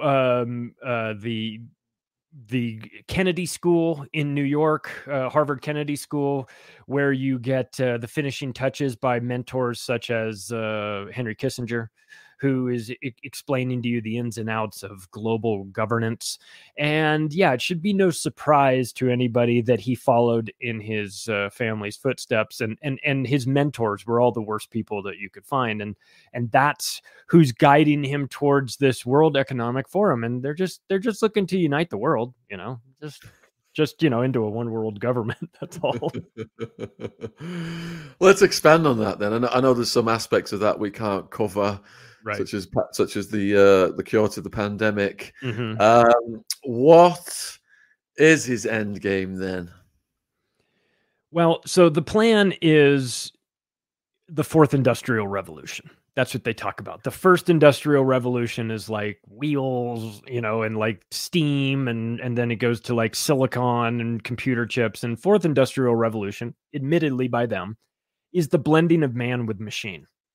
Transhumanism. That is the plan. That is what we will do. Now, the sales pitch is like, it's like you've gone to Hawaii and they've roped you into a timeshare presentation. The sales pitch is just like, everything is great. Everything's going to be fine. You're going to be on vacation more than you ever know. You're going to be here all the time.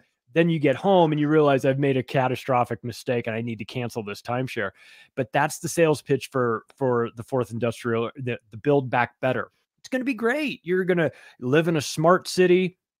You're going to have, you'll own nothing, but you won't need anything. You'll just be on a rent to own sort of situation, or ride share, Ubers and that sort of mentality. You'll pay for it per use as you need it, but you'll never own anything. But that's okay, because you don't need to own anything, because we're all going to be living in harmony, and you don't need a car. We won't, you'll be in this city that's all connected by trains and this and that, and you'll have more than enough food, and we're going to engineer your body with these nano particles that are going to help you.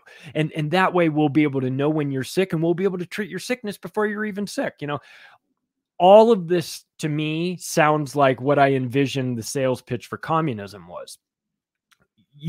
We're all going to be in this utopia where we work just enough to, we work, but everything's kind of there, and the food's there and everything. And what you get instead when the sales pitch goes away is you get gray Soviet era buildings with no creativity that all look like the most depressing place you've ever been. You get a complete inversion of this sales pitch. So that's the plan, is transhumanism. The sales pitch is it will help you. It's going to augment your body. It's going to improve you. And look, I got to say, I'm all for medical advances. I definitely think it's amazing if you're somebody that lost the lower part of your leg, that you can have a prosthetic leg. I'm all for that. That's amazing. But that's not what these guys want. These guys aren't doing this because they're altruistic charitable foundations and groups just looking to better the world. They're doing this to get you into a digital prison that you can't get out of, and that they will control, and that the corporations that partner with them will be in charge of. And they've been very upfront about this. I mean, all the things that we talk about, the downsides of the World Economic Forum, can be found on their website, weforum.org. You can go there and see all of this. And yes, they also have one of the spokes on this big wheel that they've got is the thing that we're not allowed to mention, the magic potion. But they've been talking about that since before it was even out. They talked about how a pandemic, or they specifically named the pandemic, would be transformational for them, would be very helpful for creating the sense of urgency to get into this fourth industrial revolution. So that's the ultimate plan, is transhumanism. It's not me speculating. They say it in their writings. They talk openly about it. They're proud of it. They think it's going to be great. But the problem is that we're having this conversation through computers. Everybody's had software glitches. Everybody knows what can go wrong when your computer hard drive, blanks out on you, or you can't restart it or whatever. The idea of these people, the worst people in the world, by the way, being in charge of the computer hardware and software that goes into your body that you can't get out, I'm just not interested in that. And I don't think a lot of people are. So is one scenario a totalitarian Hunger Games style caste system with a depopulation agenda? Yes.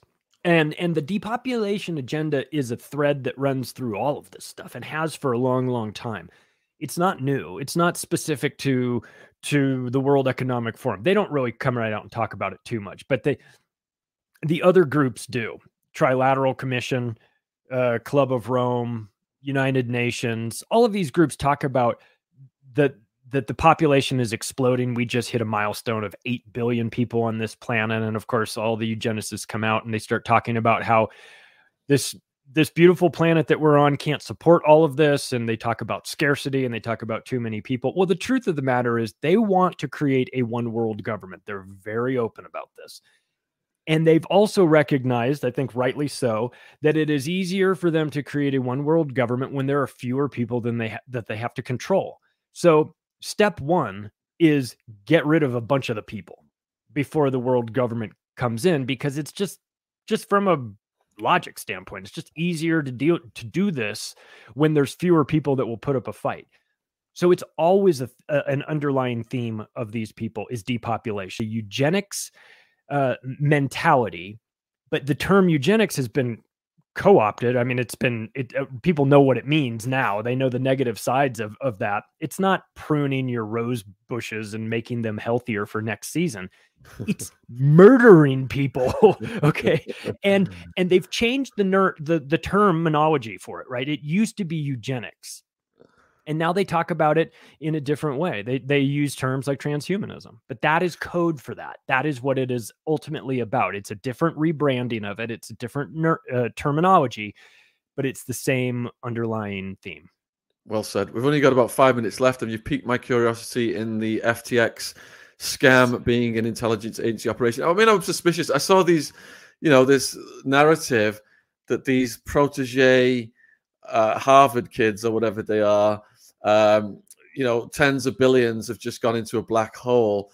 When tens of billions just go poof, it's usually some kind of major sophisticated operation perpetrated by people who have put those tens of billions in their own pockets. Yes. So could you please expand on this? Yes. So FTX had a lot of money, but they took $10 billion of customers' deposits. It's like if you went to Merrill Lynch and opened up an account, and they took your money and sent it over to their sister company, Alameda Research, which is like a really high frequency trading, leverage trades, yield farming, arbitrage, all these sort of more, let's just call them advanced financial techniques that are used in traditional finance, but we're finding their way into crypto.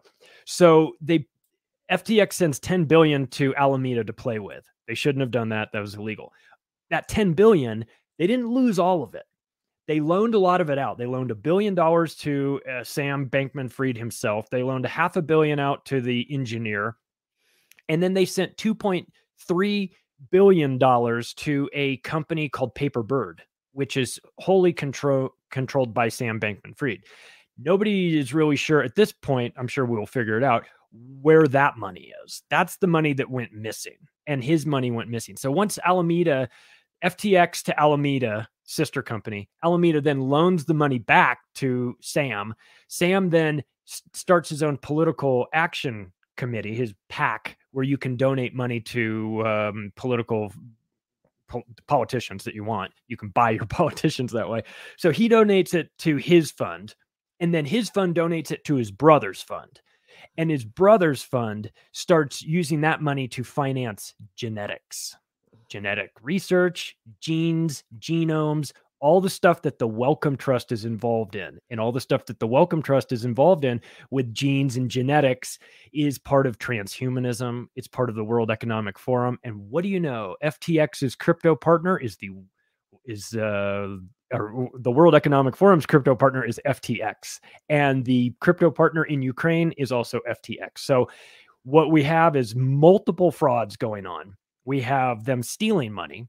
We have them using FTX as a laundromat in Ukraine to recycle money that's coming from Biden administration to Ukraine for Zelensky through FTX and then back into the Biden administration, back into the Democrats specifically. They're just funneling money to all of these people. So it's a can of worms. That's why I describe it as an iceberg, because it on the surface, it's just another financial kind of, we were over leveraged. And then you dig in, you go, yeah, well, where did that money go? Oh, that money was getting spent on some really, really devious things, including politicians that are pro-lockdown, pro-mandate, and anti-gun.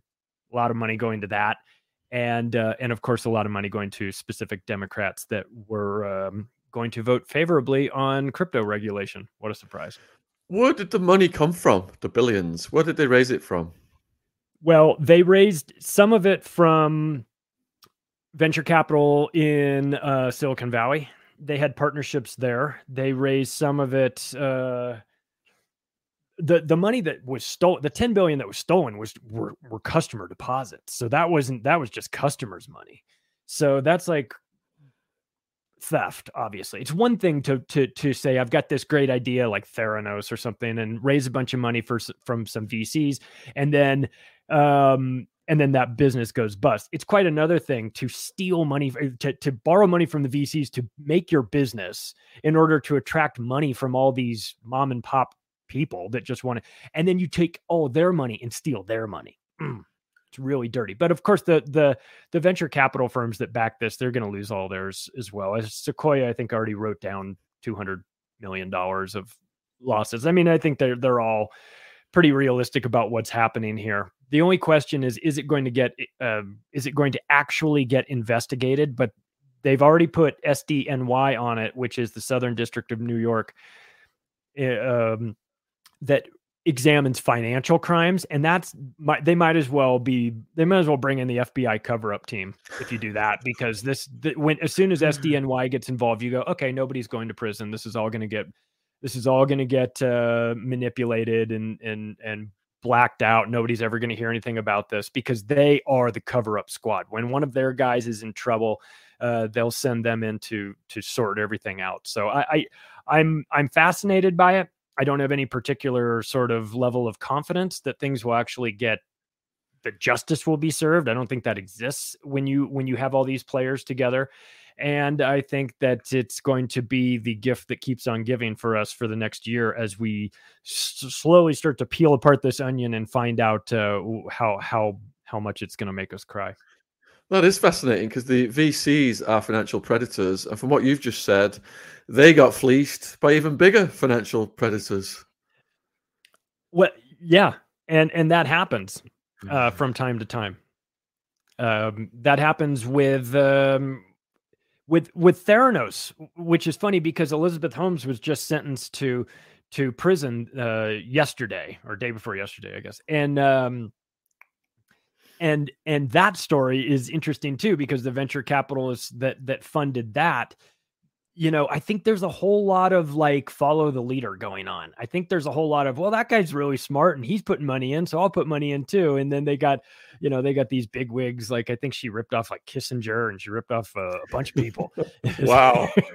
Dangerous person to rip off. That's the wrong group to rip off. Yeah, there was like guys that were like former defense secretaries and everything. And there was like, oh boy, this is somebody that's going to have a rough time in prison if she even makes it there. Charlie, we've run out of time. You're an absolute gentleman, stepping up at the last minute there. Please remind the viewers where they can find you, support you, stalk you. Yes, stalk me on Twitter at macroaggression. That's fun, where I argue with robots. Follow me, subscribe to Macroaggressions as an audio podcast. You might as well. It's free. It doesn't cost you anything. Just keep it. I think you'll like the FTX story that I get into. And by the way, if some people are interested in listening to it, it goes deep. And we've got a little Epstein component to it that makes me very uncomfortable. So if you like Sean's work on that and you think that crypto is just a bunch of nerds playing Dungeons and Dragons with money, I got news for you. There's a little bit more to it than that story. So Macroaggressions in audio format everywhere. And thank you, Sean, for having me. Yeah, so Charlie's links will be in the description box below this video. So please support his work and can't wait to see you soon, brother. Thank you. Have a great one. Bye. Cheers. Take care. What a phenomenal guest. Next up, we have got a guest that's not been on the channel before, Micah Hanks. And he is the co-founder of The Debrief, covering a vast range of subjects. Some of my favorites: history, science, current events, cultural studies, technology, business, philosophy, unexplained phenomenon, and ways the future of humankind may be influenced by science and innovation in the coming decades. However, we're talking government cover-ups of UFOs and unexplained phenomenon. So let's bring Micah in. Hey, Micah, how's it going? It's going very good, Sean. How are you, sir? Yeah, I'm doing great. Whereabouts in the world are you? I'm over here in Western North Carolina, and this entire year, as you have graciously put up with, my schedule has taken me all over the place. So it's good to be back here in the Appalachian Mountains. And the first thing on my list was to jump on with you today. So how are you? Oh, really appreciate that. Yeah. What got you into this genre that I just described in the introduction? It's kind of the culmination of a lifelong interest in science and technology. And I mean, I love all this stuff. I mean, as a child, I guess you could say I kind of grew up with a passion for the Fortean. And there's a wonderful publication that's been in print for a number of years over there on your side of the Atlantic Ocean, Fortean Times, which kind of carries on that tradition of Charles Hoy Fort. Now, back in his day, what he really wanted to do was to try and just, smack science in the face. In my view, I think that real science is open-minded and it looks at possibilities and potentials. And although the majority of my reporting, for instance, at The Debrief is covering, breaking news and developments in physics and astronomy, and also biology too, which is just a long-time passion of mine, I still have a desire to report on the stories that see less coverage that involve, for instance, the discoveries of new species. Even like, for instance, recently we covered a small clam that was found off the west coast of California, but this clam was only known previously from the fossil record. And so it was technically a living fossil. Little discoveries like that, no matter how small, are fascinating to me, and I love that. So really that in a nutshell is what drives me, just that passion and curiosity. Yeah, I love watching those programs where they send a camera down to the bottom of the ocean and you see these things that you never knew even existed before. Oh, yeah. Things you couldn't have imagined would exist, especially here on Earth. Okay, so how deep is the government in cover-ups of UFOs? Gosh, right now it's hard to tell if they're just covering anything up or if they're, I don't want to say derelict on their duties, but, we were supposed to be seeing a report delivered over here stateside from the Office of the Director of National Intelligence on October 31st. And we're going on 3 weeks now, and we haven't seen it. In fact, indications I've gotten from spokespeople at the Pentagon and the ODNI, both of whom I've reached out to, they're saying that we can't comment on that when it hasn't yet been delivered to Congress. And so the expectation would be that at least around October 31st, Congress, right, the Senate and the House Intelligence Committees would have gotten their briefings. And then, a little later on arrival, but the rest of us would have seen this public version of the report, the non-classified version. my understanding is we haven't even seen Congress getting a timely briefing. And the indications we're getting right now from outlets like the New York Times that have pre-reported based on intelligence officials who've spoken on this matter, they're all kind of saying, this report, don't expect it to play up the mystery of these objects. We're seeing a lot of aerial clutter, a lot of balloons, a lot of things like that. And in fact, the New York Times reporting literally used those very terms, weather balloons, this kind of stuff, which in the long history of this topic, if you look behind me here, of course, I have a passion for the history of the topic. These are issues that we've long seen. For instance, with the Roswell case, no matter what you make of it, if you buy the official government explanation of Project Mogul, you have to also accept that that was not the original explanation the public was given. There was a cover-up for many decades to protect a classified program, which was only later revealed decades after the fact. So people aren't wrong to be a little suspicious about, how forthcoming our government is with the information it possesses on this topic, and really the degree to which they have a working understanding of what the implications of these UAP, if they're technologies and they are of exotic origin, I think some are, what that really actually means. If you've got a question for Micah, put it in the chat. We've got a question already has come in from Charles. Are UFOs just a smokescreen created by governments to hide very advanced technology?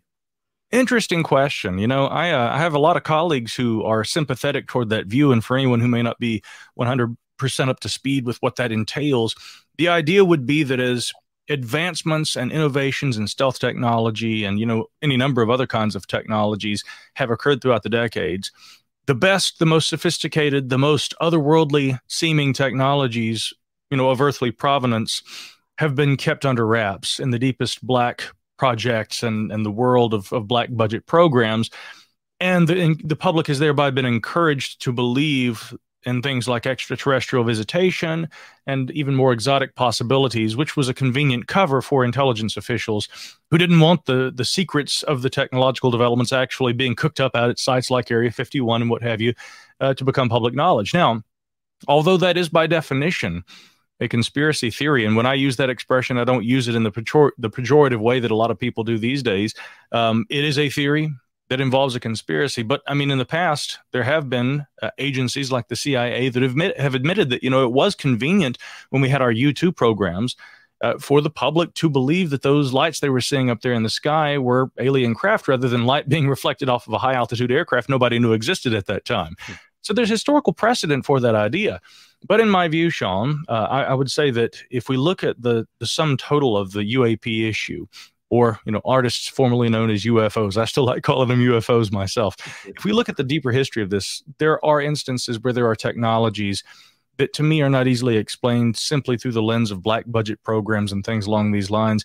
I suspect that there's a combination of, genuine unknowns and then technologies that are of earthly provenance, the sum total of which make up a very complicated UAP history and that bigger picture we're still wrestling with today.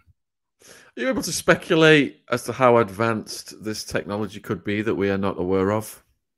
You mean the earthly technology that the general... Yes.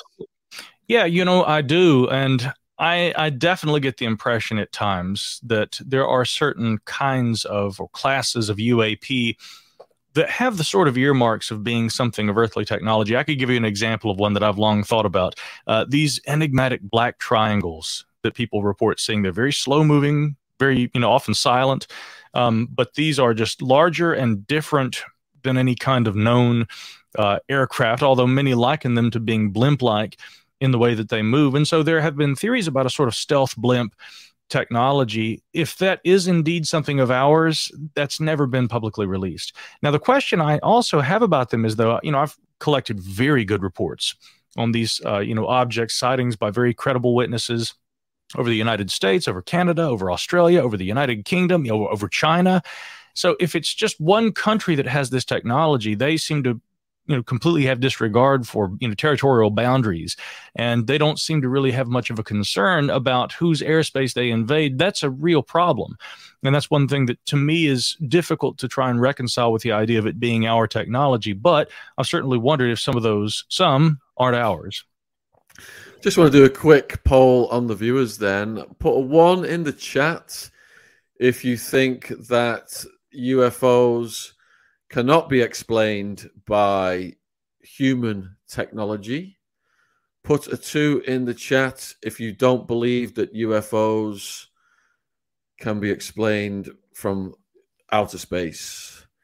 And we will go over to a question from Matt while those results come in.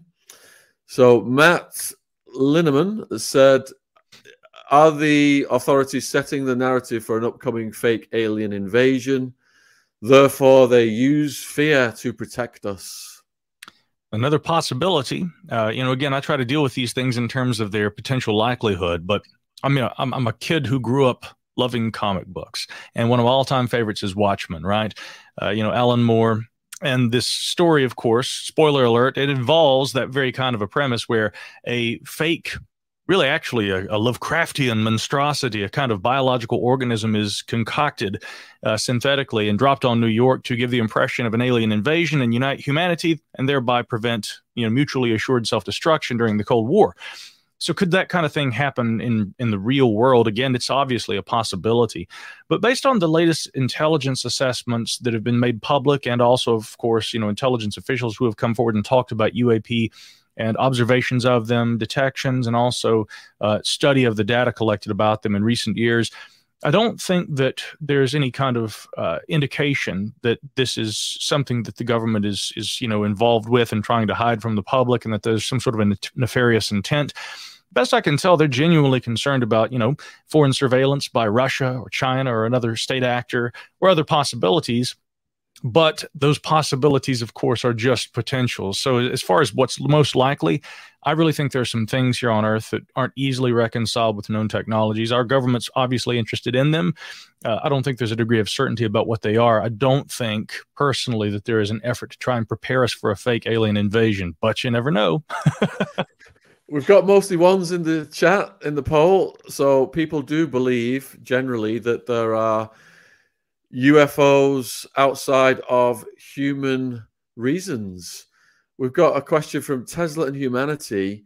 More of a statement. We are the aliens hybrids. That's our junk DNA. So there's this theory going around that aliens landed on the Earth thousands of years ago, and the DNA was fused with human DNA. Have you heard anything about that theory?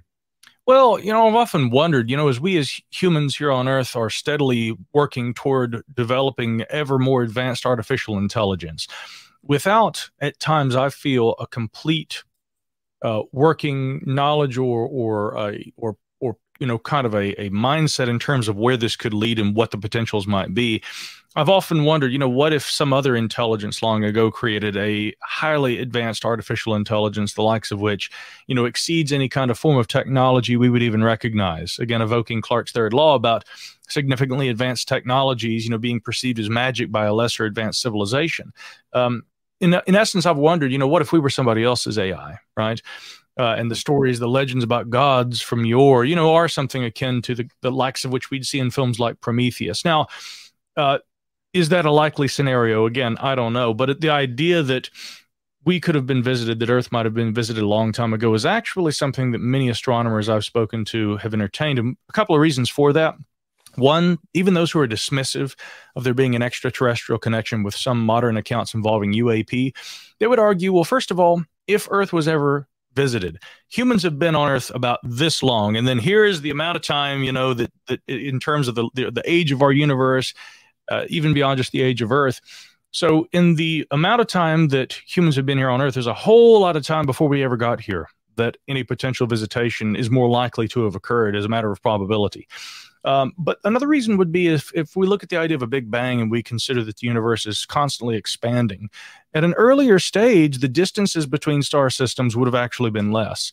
And so if there had been an advanced civilization that came along a long time ago, again, I almost dread to use this expression in this context, but ancient aliens in the most literal sense, it would have been easier for them to travel from one point to another. And so, again, some astronomers actually are very sympathetic to that idea that if Earth was ever visited, it probably did happen a long time ago. Matthew Steeples has sent a question. Any thoughts on Rendlesham Forest incident in the UK in 1980 and the late Georgina Bruni book, You Can't Tell the People? Margaret Thatcher, UFOs, you must get your facts right and you can't tell the people. I've got Roswell behind me, but if Britain had a Roswell, and I believe it does, it's the Rendlesham case. I've seen the skeptical arguments that it was the Orford lighthouse, and that's what the Charles Halt and the other officials who were walking through the forest there in Suffolk had seen. But I've also met John Burroughs. I've spoken to a lot of the individuals who were involved. I know Nick Pope pretty well, and of course he wrote a book about that a few years ago.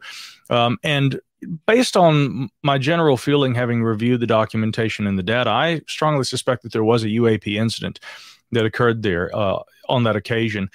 I think that Burroughs and others will tell you that they're even a little unsure about some of their own memories. And this is something that you actually see quite a lot, especially when there's Air Force involvement with UAP incidents over time. So what exactly occurred, I'm not sure, but I do believe that those servicemen experienced something that they couldn't easily explain, and it very well may have involved UAP. And I'm always intrigued by those insinuations about time travel, which that case has an element of that. Some of the witnesses who were involved, they also believe that rather than being extraterrestrial visitation, this might have represented some form of time travel. And even if that's not a theory that people are as warm to as the ET hypothesis, all bets are off when it comes to how we really reconcile with this phenomenon. We have not determined what it is yet. And if there are indeed exotic technologies that are unaccounted for, we should be willing to look beyond just our favorite theories. We should look at all possibilities and potentials. Rendlesham kind of gives us an avenue toward exploring some of those possibilities. So what communication technology is currently active that governments are employing to send signals into space to see if anything out there sends something back? I guess that would be with reference to like METI. We hear about SETI, the search for extraterrestrial intelligence, but a more active means of, rather than just detecting signals, we might potentially try to send signals to other star systems. We have those capabilities, especially when it comes to optical means, using lasers to, burst, essentially, bright flashes across the cosmos, kind of like what we may be observing with some of these strange fast radio bursts. I've looked pretty deeply into the fast radio bursts, and while I think that there are probably natural mechanisms that can explain most of those, it isn't an impossibility that we may eventually detect, or may even have already detected, evidence of something along the lines of optical SETI or some other similar signal from the stars. But, there are all these folks who have said over the years it may be dangerous to do that. We don't know what the intentions are of any extraterrestrial visitors. If we look at UAP and we look at the more truly exotic sounding cases where people have alleged to have seen occupants or even interacted with them, one resounding theme tends to be that they act like scientists. In some rare instances, they've even kind of described themselves as being such, or indicated that they were. But for the most part, they just want to seem to try and avoid us. That's probably a good sign. And if indeed ET visitation is any part of the UAP mystery, the fact that they're trying to keep their distance either says a lot about humans, or it's maybe a promising aspect of all this, because it doesn't seem to betray any kind of overt hostile intent. So again, those are all speculative, but in my view, I don't see any potential dangers right away. And for the time being, considering the distances between us and other prospective technologies out there, if they're trying to signal to us, interstellar space is a hard bridge to gap. And there's a very distinct likelihood we won't ever get there, nor will they ever get here. So I say maybe we can actually learn something if we successfully communicate. Why not go for it? Micah, have any governments ever recorded and released sounds they've received from outer space? I have heard in a few instances, Sean, speculations about that. I don't know of anything that's ever been confirmed. Now, there are some who still argue that the famous wow signal, you probably remember that one. This is a instance a number of years ago where a extraordinary signal that went right off the charts was recorded. It was later determined, and there have been a lot of different speculations on what the source may have been, something natural, radio emissions, from a distant natural source, maybe something even closer to home, microwave interference from, technology, like literally in the lab or someplace nearby to the facility where that was recorded. It's possible, though, I would say that indeed there have been messages that have been collected that weren't recognized as being such. And it may be the case that later on down the road with better data, we may recognize that, some things that we've ruled out as being messages and didn't think for a long time that's what they were, they may actually prove to be. They were hiding under our noses all along. But I don't know of any instances where sounds, signals, or other kinds of information have been released by the government that are presumed to have come from a technological source. Now, we hear all kinds of interesting sounds that are of natural origin. Again, I mentioned radio emissions from, the rings of Saturn, things like this. There are a lot of kinds of noises that come from space, and if you have the right electromagnetic detection apparatus, I suppose you can transmit or translate those into an audible source. I think that if you're actually out there in space, you wouldn't hear anything. In the vacuum, it would be completely silent, but you wouldn't want to be out there without your spacesuit anyway. So we've only got 10 minutes left with Micah. If you're watching this and you've got any questions, this is your last chance to put them in the chat. Jean Thornton has submitted a question. What does Micah make of the ancient land of Tartaria, the mud flood, and its great reset that erased history? That's a very interesting concept. It's not unlike, of course, perhaps better known alleged lost civilizations like Atlantis. I'll say this. This is a bit of a controversial discussion right now because, of course, there's a very popular Netflix series involving some of these kinds of ideas starring Graham Hancock. But I've always been fascinated with those legends. And in addition to Atlantis or Tartaria, you've got all these other kinds of ideas of supercontinents, lost civilizations, things like this, lost islands, St. Brennan's Isle, the Fortunate Isles. And those traditions seem to be mirrored and reflected in cultures all around the world. I have a hard time not thinking that there isn't some sort of connection. It may not be everything that the myths and legends make them out to be, but that's the important thing about myths and legends. They can have a basis in reality that becomes mythologized, and, hero stories and other mythological tropes are kind of compounded onto that, which is sort of a way of almost nesting a reality in a bubble, in an egg of sorts of mythology that helps it carry on through traditions over time and be recalled and remembered. I'll just say this. If you look at, for instance, the Azores out there in the middle of the Atlantic, and I've been there and visited them, a lot of people think of them as probably, if you've never been there, these beautiful tropical islands. It's very much not the case that you're going to go there and you're going to see the kind of island you're used to seeing. You're going to see pine trees, you're going to see birds and fish, and it's going to be a lot more almost like the Pacific Northwest when you get up into the mountains.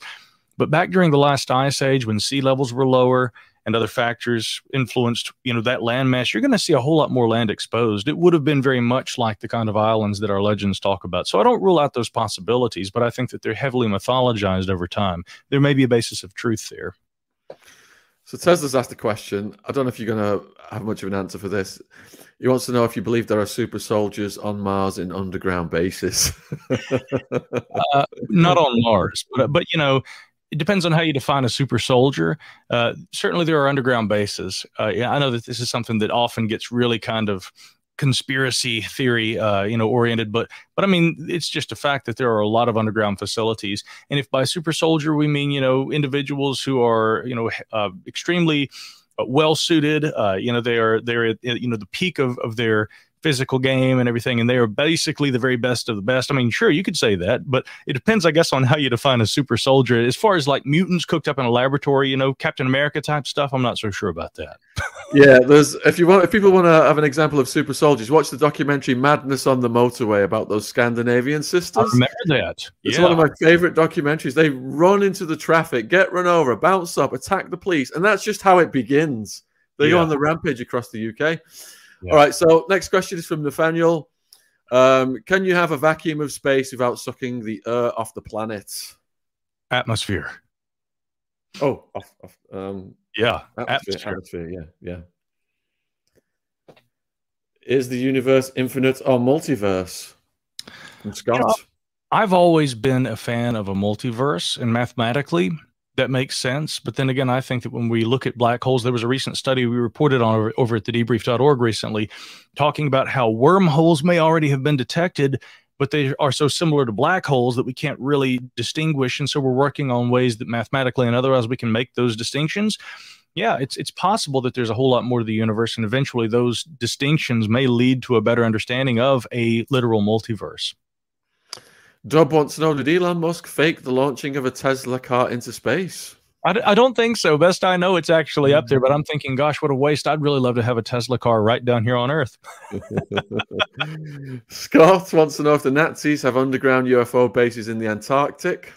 I don't know about the the Antarctic bases, but I certainly believe that there probably were some technologies that the Third Reich had been developing at the end of the Second World War. Maybe not Nazi UFOs, but definitely some advanced aircraft that were highly influential with Project Paperclip when they were brought back to the United States. And those scientists came to work for us in Huntsville, Alabama. Jan C., are we living in a virtual reality and we've simply reached the stage where they are going to reset everything and start again?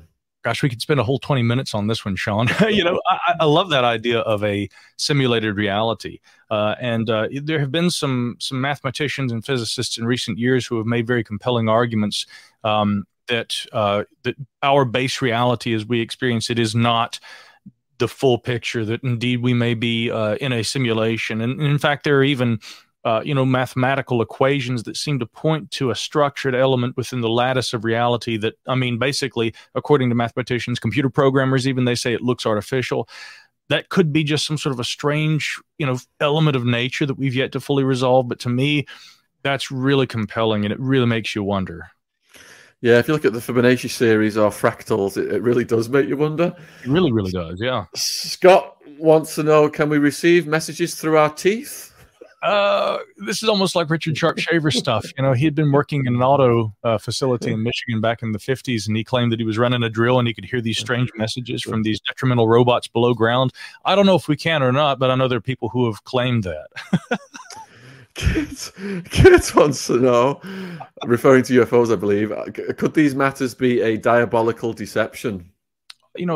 Since time immemorial, human beings have always tried to interpret phenomena we don't understand and ascribe agency to them. Again, 1,000 years ago, or even 500 years ago, or even more recently, people have ascribed that kind of demonic or angelic agency. It's just one of many different interpretations of a phenomena that we still have no real idea what it represents.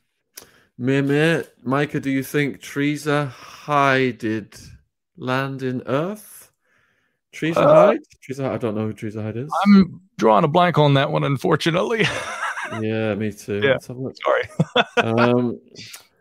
If we are the only intelligent life in the universe, that would be amazing. And if not, it would still be amazing. So when you consider then infinite time, what could possibly exist over infinite time? Is that beyond our comprehension?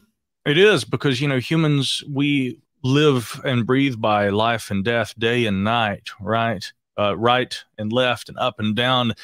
We tend to have very binary thinking. The idea of our universe being infinite would mean that there'd have to be infinite possibilities, and therefore almost anything you could imagine is conceivable, which is really difficult to kind of reconcile with. But if you are open-minded, it's not impossible. And to me, it's a fascinating possibility. Does that mean over infinite time we could indeed develop the technology to zap ourselves to where extraterrestrials are? I do. Yeah. These ideas with respect to physicists too often describe how difficult interstellar travel is and how hard that would be on biological organisms. I think that if we get to a point where, and some of this is controversial, but if we're getting into, intelligence amplification, artificial intelligence, working in tandem with humanity, or maybe actually the foregoing of biological organisms altogether in favor of synthetic life forms, there are a lot of possibilities in terms of how we could overcome those problems. So I would say that for humans right now, biological organisms, as capable as we are, but with the very best technologies at our current disposal, no, we can't do that. But that's not to say that another civilization that may have progressed or even, transcended, so to speak, biological nature as we understand it, they may not be encumbered by the same limitations of we little biological organisms here on our little mud ball. Dub wants to know whether space is real. I would say it is. What is your definition of space? My definition of space would be all the stuff that surrounds our planet and goes on into and beyond the infinite. What's the difference between a wormhole and a black hole? We're trying to figure that one out, but I would tell folks to head over to thedebrief.org. I did an article about this just the other day because there is a team that is working on attempting to basically determine how particles passing beyond the mouth of a presumed black hole behave slightly differently. This is one of a couple of different ways that they believe that we might be able to tease out the differences and determine if indeed a black hole, some of which have been long recognized but still difficult to visualize, might in fact be wormholes. Ray J, are you aware of a Hapgood book on crustal shift that could explain sinking landmass? Yeah, in fact, that was covered a bit. Actually, I think you wrote about it in another book, but my favorite Charles Hapgood book was Maps of the Ancient Sea Kings, where he's talking about the Piri-Reis map. And, again, although scholars often have a different interpretation than Hapgood and his students did about, what that map entails, I still find some of those calculations in that book fascinating. And I'd still say it's also well worth the read. I had to get a copy of it just to have, because I find that idea so fascinating. But as far as Earth crustal displacement, I think there are better ideas in terms of, the mechanics of the Earth and geography that, account for the way the Earth is today and why it looks that way. Scott wants to know, are there white holes? I know there are white dwarves. There are also red dwarves. Black holes, essentially, as Stephen Hawking said, ain't so black. We refer to them as such only because when a star, it no longer can sustain itself and it basically collapses inward on itself, then what you have is something that is super dense and it's so gravitationally strong that it sucks in everything, including light. Light can't even escape it, and therefore we aren't able to see it because no light or anything else can escape that event horizon. So they aren't actually black, but they're just kind of invisible. So I would say, yeah, call them what you want. This is mind-blowing. V wants to know, what do you think about the use of DMT to contact aliens? Are the military exploring this?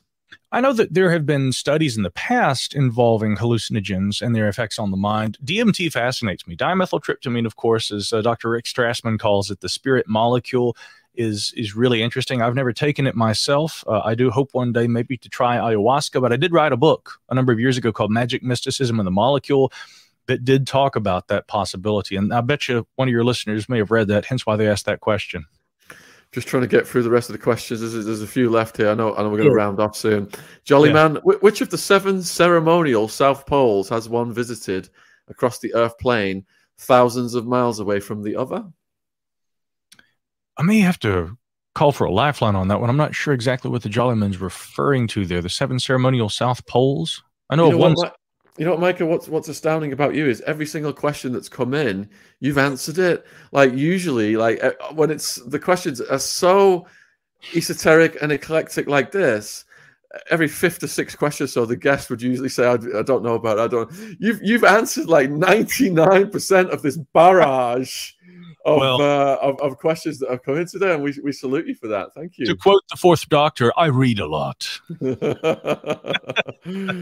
Starshine wants to know, Smithsonian dinosaur bones or physical giants of ET origin? ? Maybe not all are dinosaur bones. I think a lot of them are probably megafaunal remains from the Pleistocene. But, I've been intrigued by some of those claims of giant skeletons and things like that over the years. But here's the thing. The majority of them are no larger than our tallest basketball players today. And therefore, I would really challenge the idea that they are true giants. But if we had, for instance, human remains that were larger than maybe 9 or 10 feet, we would have a genuine anomaly, because I think the tallest man on record is still Robert Wadlow, and he was like, 8'11", if memory serves? I was in a museum in Oxford recently and looking at the dinosaur bones that they put back together. I mean, these guys are just killing machines, aren't they, the way they're designed? Amazing creatures, true real-life dragons. It's incredible. Yeah. Scott wants to know if you foresee a human-machine hybrid. Absolutely. It's just a matter of time. I don't know if that's going to happen in our lifetime. Elon Musk, of course, is talking about Neuralink and things like this. But I do think that eventually effective, fully functional brain transference and technologies that link directly with the brain can be controlled by thought. That's going to be a reality. And sure, then you will have functionally human-machine hybrids. ES wants to know whether there is a ton of junk circling the Earth. There's an awful lot of it. I think if you go to spacetrack.org, you can see a visualization of just how much debris we have in orbit around Earth. It's hard to see the Earth through all that junk. Let me put it that way. Does it drop down occasionally, that junk, and cause chaos? Well, it does. The thing is, and this is the fortunate part, most of those little scraps are so small that they burn up during re-entry. But when you have something that's large enough that the entire mass of that object isn't burned, yeah, certainly it can crash. Now, the good news is, with the amount of the Earth's surface that is covered with water, most of that goes into the ocean. But there's always that possibility that, some of our space junk can rain down and cause havoc. And then you add to that all the stuff we didn't put up in space, near-Earth objects, asteroids, what have you. Yeah, it's a real problem. Couldn't that potentially cause a war? Yeah, because, if you think of a nation putting something up into space, and this has been an issue in recent years, when there've been uncontrolled reentries of Chinese rockets, for instance, NASA and nations all throughout the Western world are very critical of that. Typically this is an issue, and they're always going to use that to point out, well, you guys are the irresponsible ones. No, you are. I don't know if it would necessarily lead to a war, but it certainly could increase already hostile tensions between nations, certainly. Chicago wants to know, have you heard any lectures by Lord Pi, and do you agree with his theories of our beginnings? I have heard his lectures. I don't think actually, I think I did meet Lloyd one time a number of years ago, and I've held in my two hands the famous Star Child skull. But after, studying a lot of macrocephalic and I think the other word is doxocephalic, I think, terms, there's a lot of different expressions for abnormal skulls. My read on that is that is not an alien skull, although it looks like one. It is, in fact, a human skull. Gene wants to know, what do you make of the Mandela effect and the various timelines? Well, if there were other realities that were hidden in our midst, and that was to be revealed through children's books like the Berenstain Bears, it would be fascinating. But I would think that there are more likely mathematical or physical ways that we would discern that. But I do wonder about the Mandela effect, and I'm actually not trying to play that down. The idea that there are these sorts of glitches in the matrix from time to time, that actually fascinates me. And indeed, that could be one day proven to be evidence of other realities beyond the one that we know of. Micah, we've gone over time. I thank you. You've got so many questions coming in. This could just go on all night, so I'm going to have to stop it here. Can you please let the viewers know where they can find you and support you? Certainly, yeah. You can find me online at micahhanks.com. I'm on Twitter at Micah Hanks. And of course, I am the editor-in-chief and a reporter over at thedebrief.org, so you can read our original articles there. And also check out the Micah Hanks program, which is my official podcast. You'll find all that there at micahhanks.com. Sean, let's do this again sometime. It was fun. I've learned so much tonight, Mike, and I'm sure some of the viewers have as well. I would love to do it again. So thank you very much for your time. You certainly will, my friend. Be well. Cheers, mate. All right. What a great guy. Please support all of the guests' links. If you think that was mind-blowing, imagine if you go over and check out Micah's links, the level of knowledge he's got there, because that was just a snippet. We did 35 minutes. And huge thank you for all the questions. There was such a vast range of questions this evening. And we've got 4 huge podcasts coming out in the next week. So tomorrow night, we've got Kira Part 2, and that is Schoolgirl versus Predators Part 2. Harrowing story, graphic content warning. Sunday night, we've got Aryan Brotherhood founder Michael Thompson Part 5. He's the most viral guest on the channel. He's been averaging 500,000 views on his podcasts within matters of months. And we're doing a live Q&A. So if you've got anything for Michael Thompson, throw it at him on Sunday at 6 p.m. Monday at 6 p.m. I'm sorry, Sunday at 8 p.m. Monday at 6 p.m. is pop star icon Robbie Williams. We did 2 hours with Robbie Williams. He's bloody hilarious. He's a gentleman. He's been through addiction issues. He was raving at the same places I was raving at when I was back in the late 1980s. And then on Tuesday at 6 p.m., we've got a 3+ hour one with a man who was stopped by the French intelligence services on the way to film the podcast with me.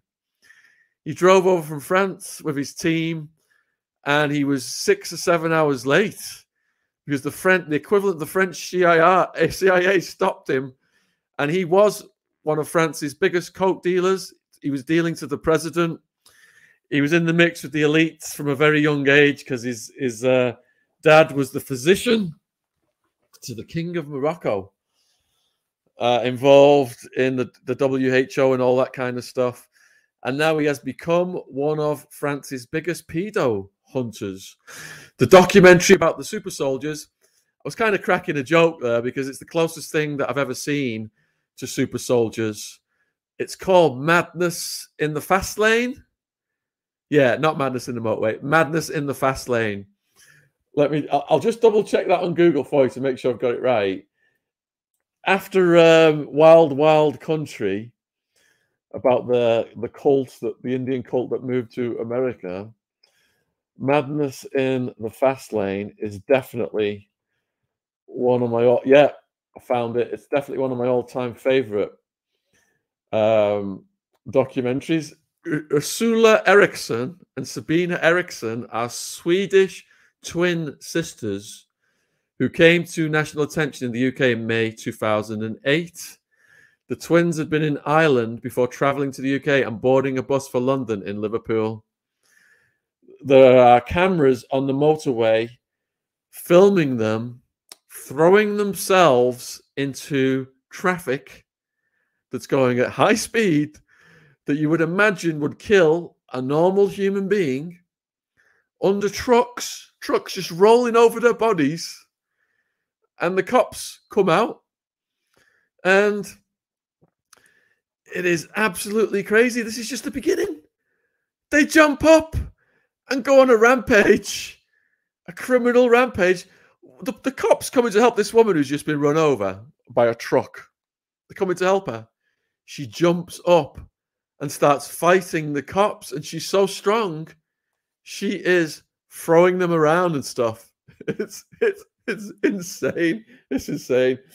One of the viewers just asked me about having on one of the founding members of the Aryan Brotherhood. Just want to add a disclaimer there. Michael Thompson, who was a founding member of the California Aryan Brotherhood, who served 44 years in California prison and was shot 22 times. When the gang, he said there was a mandate whereby they authorized the execution of family members, including women or kids. He did actually drop out of the gang, and now he is a prison activist campaigning for sentencing reform in California and across America, campaigning against the war on drugs and mass incarceration, which puts him on the same page as us. Also, I forgot to mention, tonight at 9 o'clock in 50 minutes, there's a premiere going out, which is a chat between me and Darren G. Darren G is also one of our most viral podcast guests. And he contacted me the other day. He wanted to learn how to do StreamYard. And we just had an impromptu chat on his channel because he'd never brought someone onto his channel before like that. So, huge thank you then for joining us tonight. The Robbie Williams interview is going up on Patreon tonight. The link to Patreon is in the description box. It's still uploading right now. And then we should be back to normal Attwood Unleashed broadcasting next week. And like I said, look out for these big podcasts coming out. Thursday night, 6 o'clock. Sunday night, 8. Monday night with Robbie Williams, 6 o'clock. And then Gerard Foray, France's biggest coke dealer and pedo hunter.